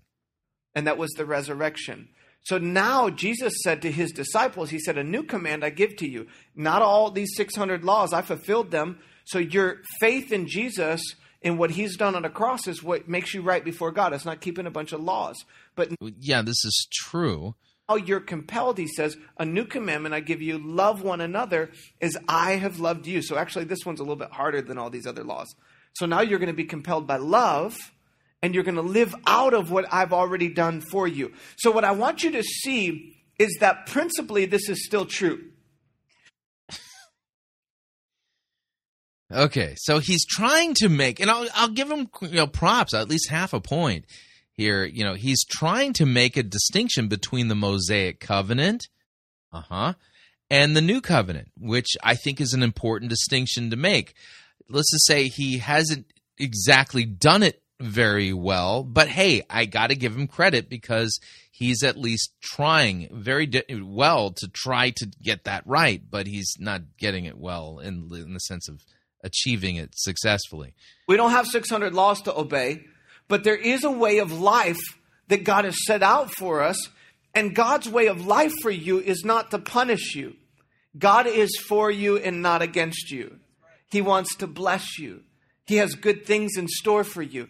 So contrary to what the Israelites believed, they believed that God's promise was about a physical destination, a place, a land.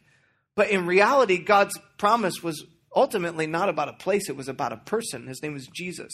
So all of the promises of God would be fulfilled in Jesus. And now the destination was never really about getting Israel to be this great nation that looked down on everybody else. God's blessing on Israel was so that he could bless every other nation. So God wanted to bless the people to bless people. So if he could bless one nation, he could bless the whole world. That's why when I look around at our church and I'm sitting... It's like, what? I don't know. I'm just sitting here slack-jawed. He understands that there's type and shadow in the Old Testament. Good. What do you think about the type and shadow here of Joshua taking Israel across the Jordan into the Promised Land? And then maybe like cross-references that with Hebrews 11, which basically says it's not about a physical piece of territory in this earth, but about the coming Promised Land, an eternal one. But anyway, what do I know? service and I see all these people from Asia and Africa and South America, my heart just wants to rejoice because that was God's plan from the beginning. It was He could get us all together. He could bless us and bless the world. So there's a beauty in this that God is trying to bless a people, and He's saying to Joshua, if you follow my ways, it blesses everybody else. And I'm trying to get my blessing to you so I can get it through you. And if you'll walk according to my ways, it will go well. So His destination for you and His promise for you is not physical, it's spiritual. Now, there is physical realities to it, but it's ultimately about hope and joy and peace and fulfillment and purpose, that you would live your life with God's. So God wants to bless you with purpose, but you got to love one another. That's law keeping. And presence and favor upon you, that's where I'm taking you. If you'll follow in it, you'll be blessed as a result of it. And He's saying it to Joshua. I want to get your mindset right so that you can lead these people. You can cause an entire nation to go in. But God is going to do something very distinct here, because He's repeating something that He's already said to Joshua through Moses. If you go back to Deuteronomy, this conversation has already happened. Now, it's funny to me when we read the Bible, sometimes, not everybody does this, but sometimes we insert ourselves into the stories of the Bible like David and Goliath. Like, David beat Goliath, and you can lose 5 pounds too. And it's good, because we have our giants that we face as well. And there's a sense from principally that's great to read the Bible and be inspired and encouraged. But I think what can happen is that we can deduce oftentimes our story to their story, and we fail to receive or experience the magnitude of what that person felt in that moment. So notice he's feeling guilt pangs regarding the standard practice in the so-called attractional churches of engaging in what we call narcigesis. That's narcissistic eisegesis, reading yourself into all of the Old Testament stories where you become the hero. This is the favorite Bible twisting technique of Stephen Furtick. Okay, so he's here noticing there might be something wrong with that. Yeah, and there is. Joshua is about to lead an entire nation of people who've never fought in battle into a land to inherit it with a promise that was hundreds and hundreds of years old, and he needed to be reminded of this. He needed God to not only remind him, but to do what He's going to do now. So God takes something that He's already... Yeah, again, did you notice when you read the text, God is the one making all the promises to Joshua. He's going to do the fighting, that kind of stuff. God is. Given Joshua a vision on, and He's going to double click on it, and He's going to say, okay, this is the vision, this is where we're going, this is why we're doing it, but here's how you do it. See, one of the things I love about God is He's spiritual, yes, but He's also very... So Joshua 1 is a vision casting text? No. Practical. So how many of you guys want to actually know how to win with your words? Just out of curiosity. Okay, like half of the service here does. Everybody else wants to... So will you give us 3 easy steps on how to win with our words, as apparently taught in Joshua chapter 1? But, so here's how he describes it. This is how you do it, Joshua. You want to be strong. You want to be courageous. You got to wanna. Yeah. Okay. This is your strategy and tactic for success. Listen to what he says. This book of the law, the first 5 books of the Bible, shall not depart from your mouth, but you shall meditate on it day and night. Did you notice from this how God says that it should be spoken, that you should meditate on it? And it's interesting how before you depart with your life, you will first depart with your mouth. That oftentimes what happens is before... Okay, so we want God's word in our mouths. Got it, okay. Things get out of alignment with our decisions. It starts first with our mouth. So he says you speak it, you meditate on it day and night, so that you might be careful to do according to all that is written in it. For then, listen, you will make your way successful or prosperous, and you will have good success where you go. God is saying there's a cause and effect relationship. And when you follow, you're making things happen in alignment with what I want to have happen already. But it all comes back to Joshua. If you can get this first part right, this book of the law shall not depart from your mouth. Meditate on it day and night. Do it so that you'll be prosperous wherever you go. I want to break this down because I think it's so practical. You go ahead and break it down for us, dude. Yeah. Because notice the emphasis is all on the things that Joshua has to do. But read the text. God is the one making all the promises. The principles in it still apply in the 21st century. So let me explain what I believe God is saying to Joshua. First of all, he's saying to Joshua is that there are words that are coming out of your mouth. You are constantly speaking words, positive and negative. Words. So it's all about the words. No, it's actually about the word, not just any old words. Thousands and thousands a day. I don't know exactly how many, but some of us are too many. But there are words, and what happens with our words is that our words, what they are doing is they are framing or shaping where we focus. So the things that you speak are... Joshua 1 is not teaching that. Remember, God's word says of itself that it's living and active, sharper than a double-edged sword, things like that. Eventually, what you'll give your attention to. The more you speak it, the more you focus on it. And it's kind of funny. It was like yesterday, I took my kids to the apple farm, and we went apple picking. It was a lot of fun. Everybody's in a good mood. For us, this is a rare occasion. Now, other families, I'm sure you're way better than us, but we're like a 1 out of 10 ratio. If we have a good family day, 1 out of 10, call it a win. But this day was great. Everybody's in a good mood. Everybody's happy to go to the apple farm. It might have something to do with the fact that I bribed them. If they were good, they get an apple pie at the end of it. But I'm not telling you that. I did tell you that. But you get the point. It was a great day. And at the end of the day, we walked up with all these apples and we put them on a scale and we get the apples. We go home. Stacy makes apple crisp. But I was thinking about this. At the apple farm, there were all these apples all over. In fact, on the ground, there were a bunch of nasty, rotten apples. It looked like people had stepped on them. They'd been there for days. And some of it is because it's already the end of apple season and all the apples are falling on the ground. But to get the good apples, you actually have to pick for them. You're looking. You're going from tree to tree. And there was a sign that said you can graze while you do it. Everybody can have 1 or 2 while you're picking. So we took liberal judgment and each had 2 while we're picking. And you're trying to get the best ones. But I was thinking, what if we decided at the end, we got up there and we put our bucket on the scale, and all of the apples were just nasty, rotten apples. You're that's stupid. Why would you do that? Well, they were the ones that were on the ground. They were right there. They were so easy to get to. You would never do that at an apple farm. You're going picking and you're getting the best apples possible. But what's amazing is that this illustration has nothing to do with Joshua chapter 1. This is empty. These are empty words.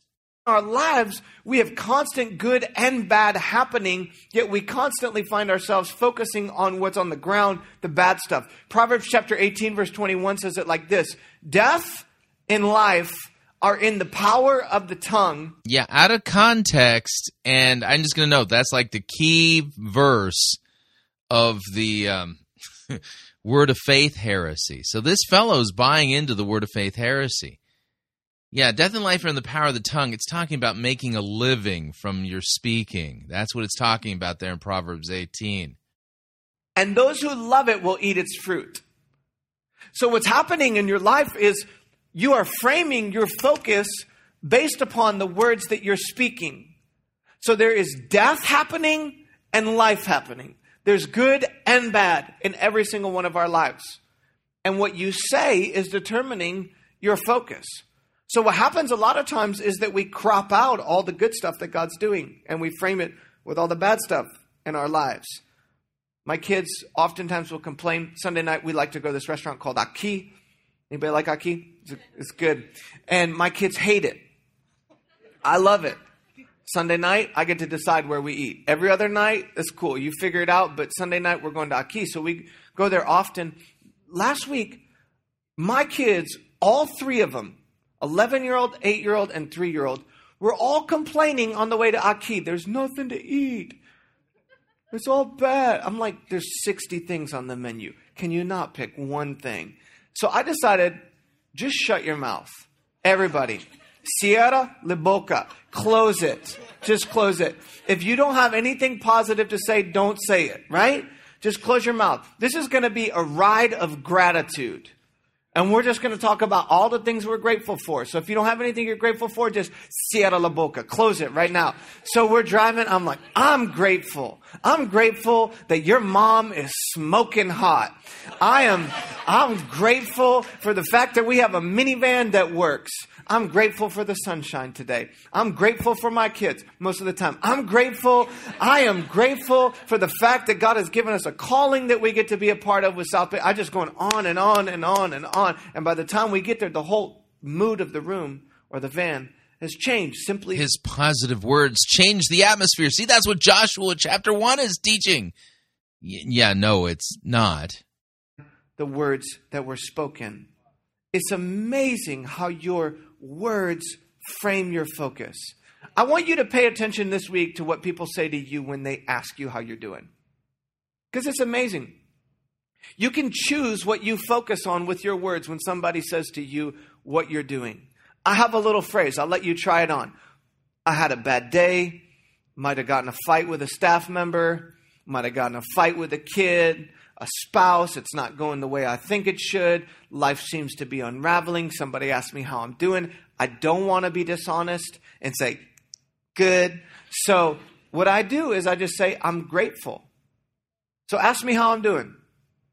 I'm grateful. Let me ask you how you're doing. How you doing? I'm grateful. Try it on. Turn to your neighbor and say, so notice here now, he's literally enforcing the tyranny of magic. Yeah, see, positive things will only happen if you say positive words. So you got to learn to kind of program how you talk. So you're having a bad day. How you doing? I'm grateful, which is code talk for I'm having a bad day. But you can't say you're having a bad day, because if you say you're having a bad day, your negative words are going to create a negative outcome. Death and life are in the power of the tongue, you know. Oh, boy, this is a mess. How you doing? I'm grateful. I'm grateful. I'm grateful for the Raiders. I'm grateful for the Niners. I'm grateful. I'm grateful. I'm grateful. It's amazing how your language shapes your focus. But not only does your language change your focus ultimately will determine your direction. So your mouth and your eyes, they're together. Every day of your life, they've been together. Did you? None of this is taught in Joshua chapter 1. They've never gone to separate houses for a sleepover. They are always together. What you're speaking, what you're seeing, but ultimately it's leading to the direction. So before you actually do it, you focus on it and you start to think about it. Meditate, he says, on it day and night. The more you think about it, the more you're likely to actually do. Meditating is simply just thinking about it, getting in your heart and your mind over and over and over again. So when you speak it, you think about it. Before you do it, you've been thinking about it for a period of time. I watch myself with my kids. One of my things I'm working on is not losing my temper with my kids. Just being honest.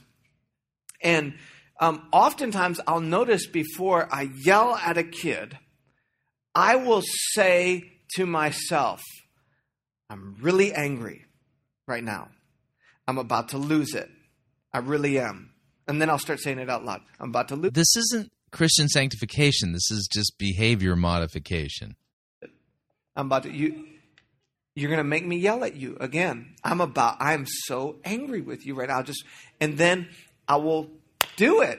And it's amazing how I've said it to myself already. I've been thinking about it, and then it translates into my actions. I bet you there are some things in your life right now that you find yourself doing and you haven't made the connection to the part of the reason why you're doing it is because you're focusing on it.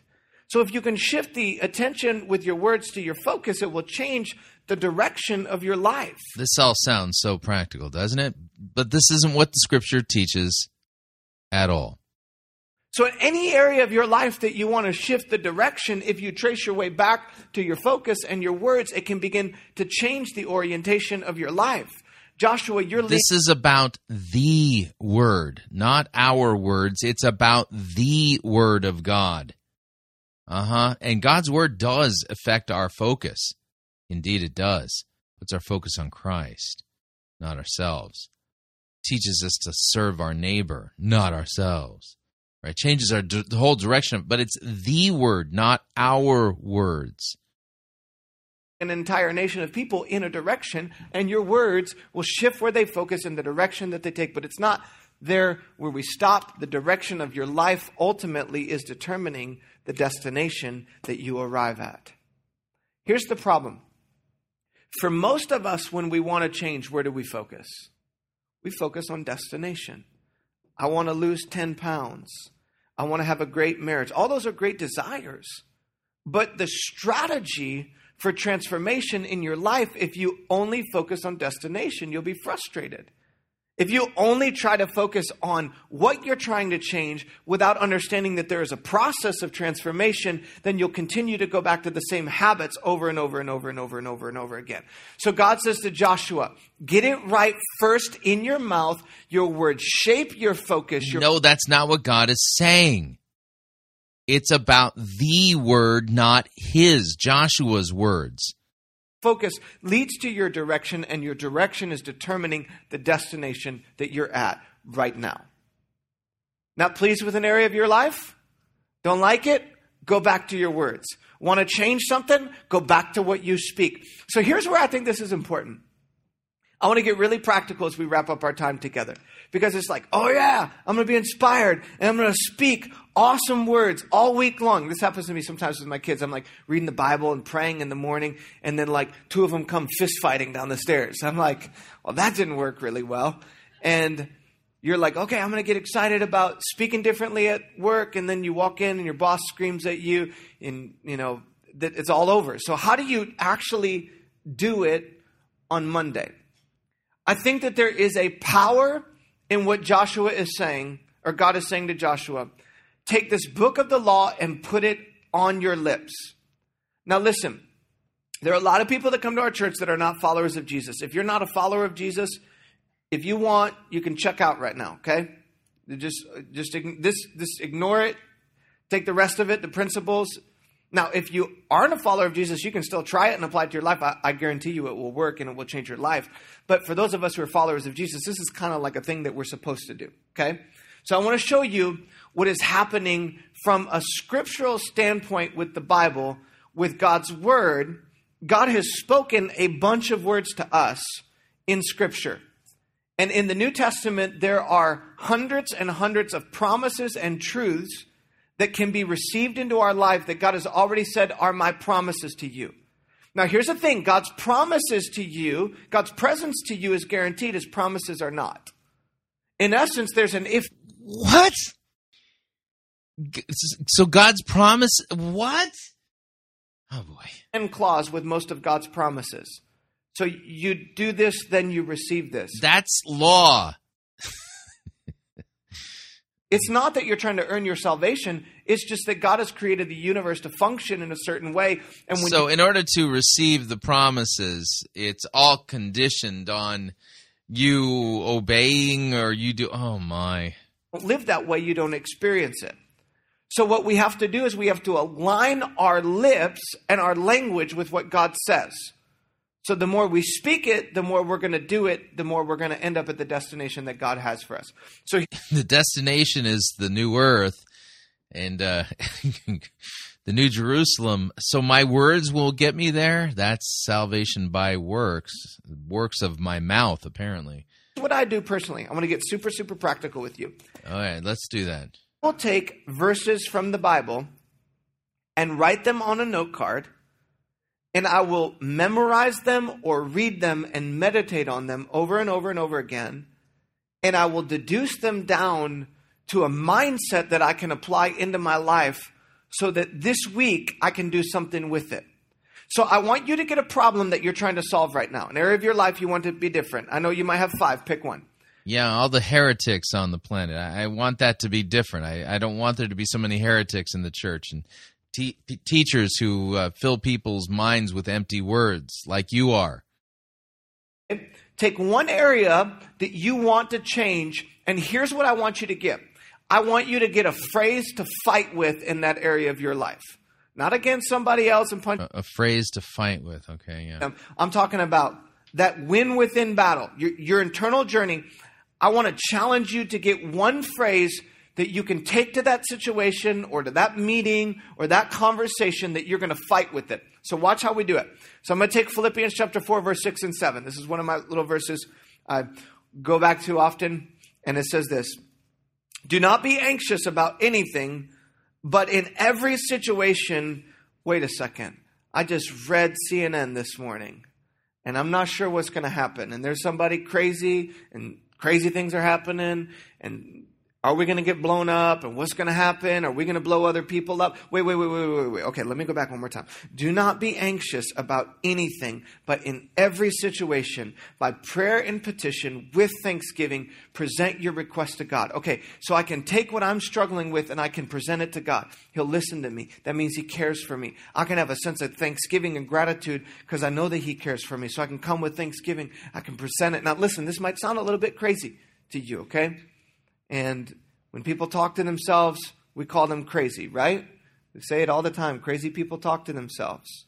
Somebody told our staff, one of our staff members, that they saw me walking down the road talking to myself. I know it's crazy, but I do. It's just that crazy people say different things when they talk to themselves. You talk to yourself.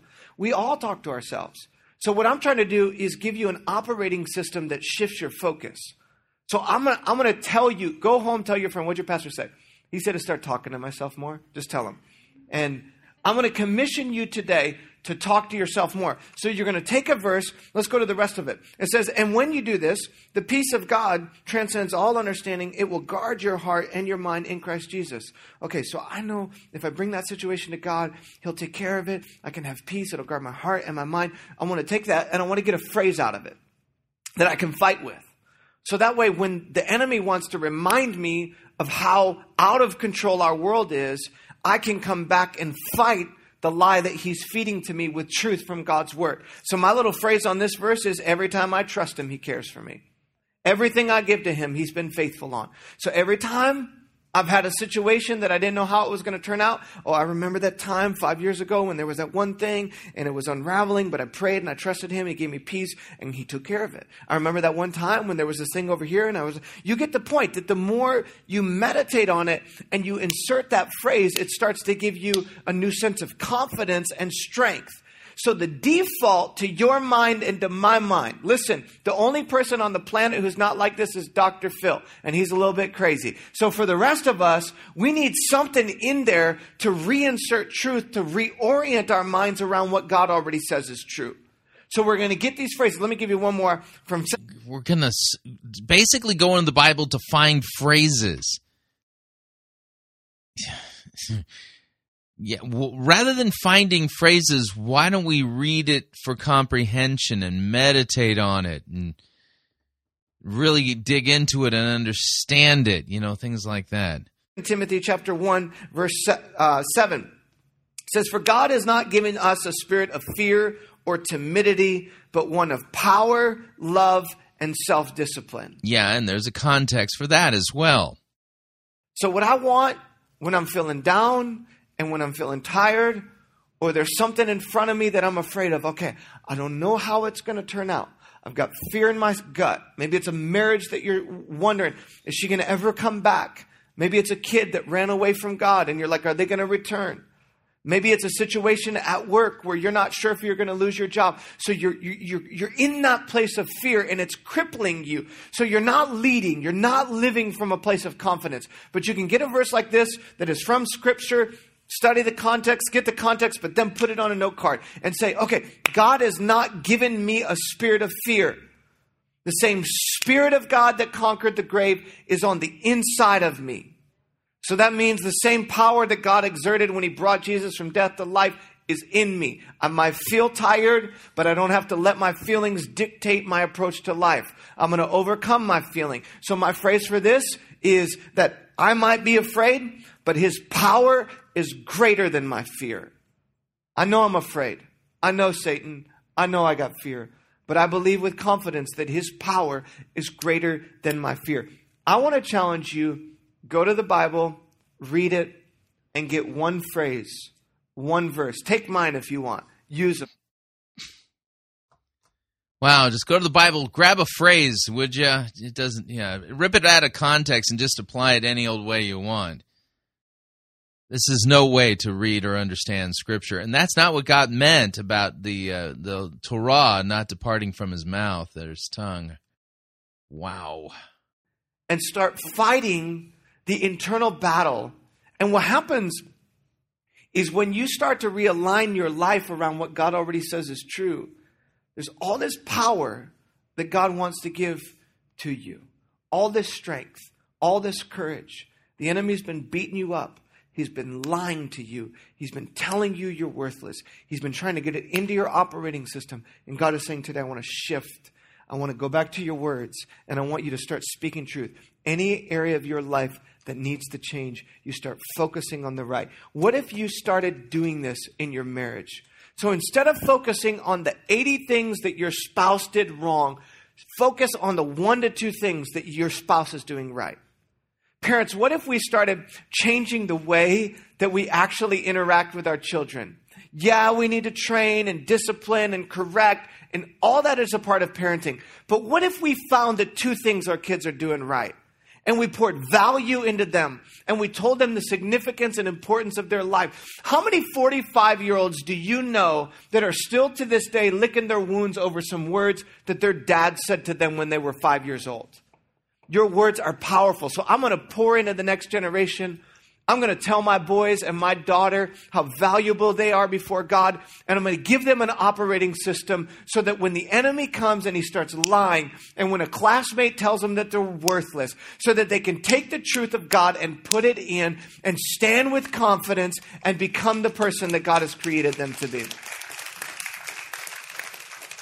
I want to give you one more, and then we'll wrap up. Ephesians chapter 5, verse 1 and 2. You can write this down.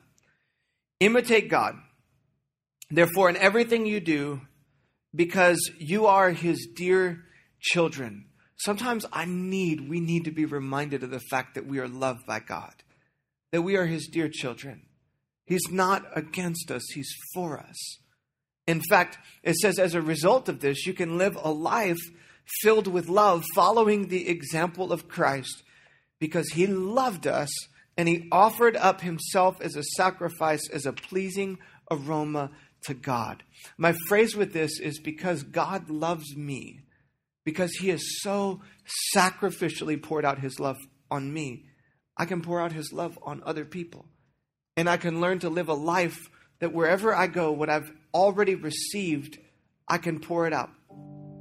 One of the things I say to myself... Cue sappy music. This is an emotional manipulation technique designed to create the false impression that God, the Holy Spirit, is now descending on the audience to have them make decisions, to exercise their free will. And apparently, God, the Holy Spirit, wants people to exercise their free will, to use their words, to speak like a pro or something like that.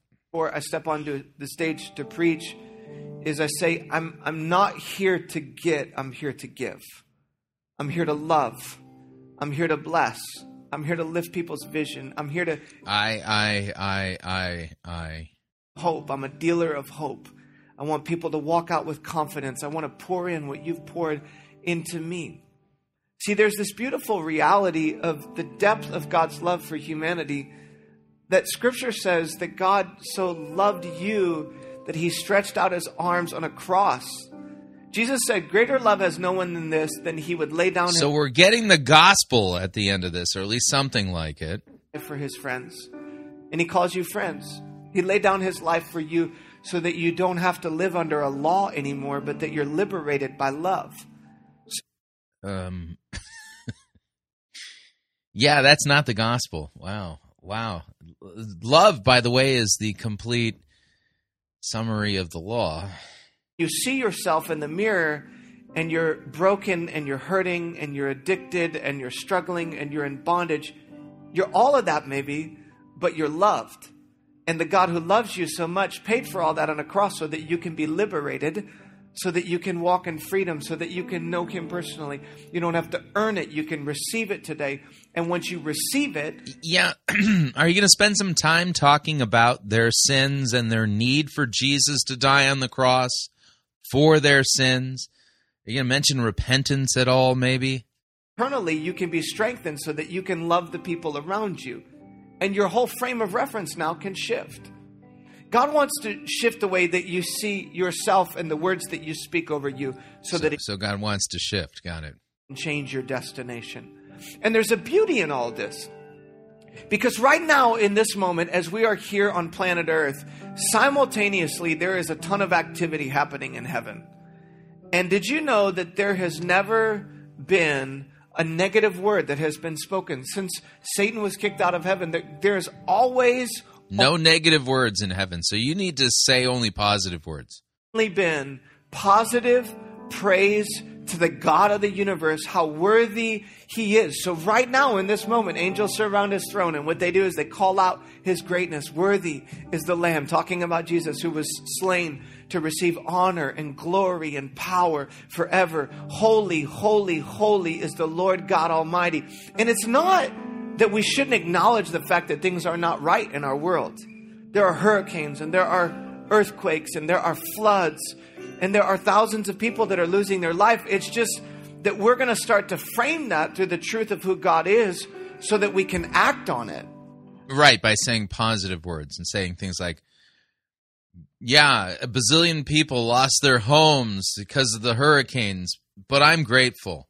We can be a source of hope so that when there is brokenness, we can bring life and we can bring peace and we can be the solution to the world's problem because we're loved, because we've experienced that internally. So now we can start to act on it and we can start to shift our language. So in heaven, So the way we act on these things is by shifting our language. Mm-hmm. Yeah, this is a form of the word of faith heresy. That is constantly going for God, this constant whisper and shout of God's glory. It's the language of heaven that God wants to get into us. So your situation might be dire, but you can still praise God. You might not know exactly how it's going to turn out, but that breath that He's put in your lungs, you can use it to exalt His name, and something shifts when the praise from your lips declares the glory of God and it goes back to Him, His greatness, His worth, His value. We're going to start to see it differently with the words that we speak, and when we speak it, it's going to change our destination. Stand up, all of our campuses together. Done. So you got to speak it, and when you speak it, you change your destination. It's so important. Yeah, so from beginning to end, lots and lots of words, zero biblical caloric value. Yeah, those were all spiritual Twinkies. Every last one of them. What a mess. And what's really sad about Andy Wood is he keeps getting in dangerously close to actually preaching the gospel, but never actually did it. Yeah, didn't proclaim Christ and Him crucified for their sins, call them to repent of their sins, to be forgiven by the shed blood of Christ. Yeah, by grace through faith. Nope, he didn't do it. But he kept trying to get close to it, and then as soon as he would get to the point where he could just reach out and touch it, he would pull back and done. So what a mess. So what'd you think? Love to get your feedback. If you'd like to email me regarding anything you've heard on this edition or any previous editions of Fighting for the Faith, you can do so. My email address is talkback@fightingforthefaith.com, or you can subscribe on Facebook, facebook.com/Pirate Christian. Follow me on Twitter. My name there @Pirate Christian. Till tomorrow, may God richly bless you in the grace and mercy won by Jesus Christ, His vicarious death on the cross for all of your sins. Amen.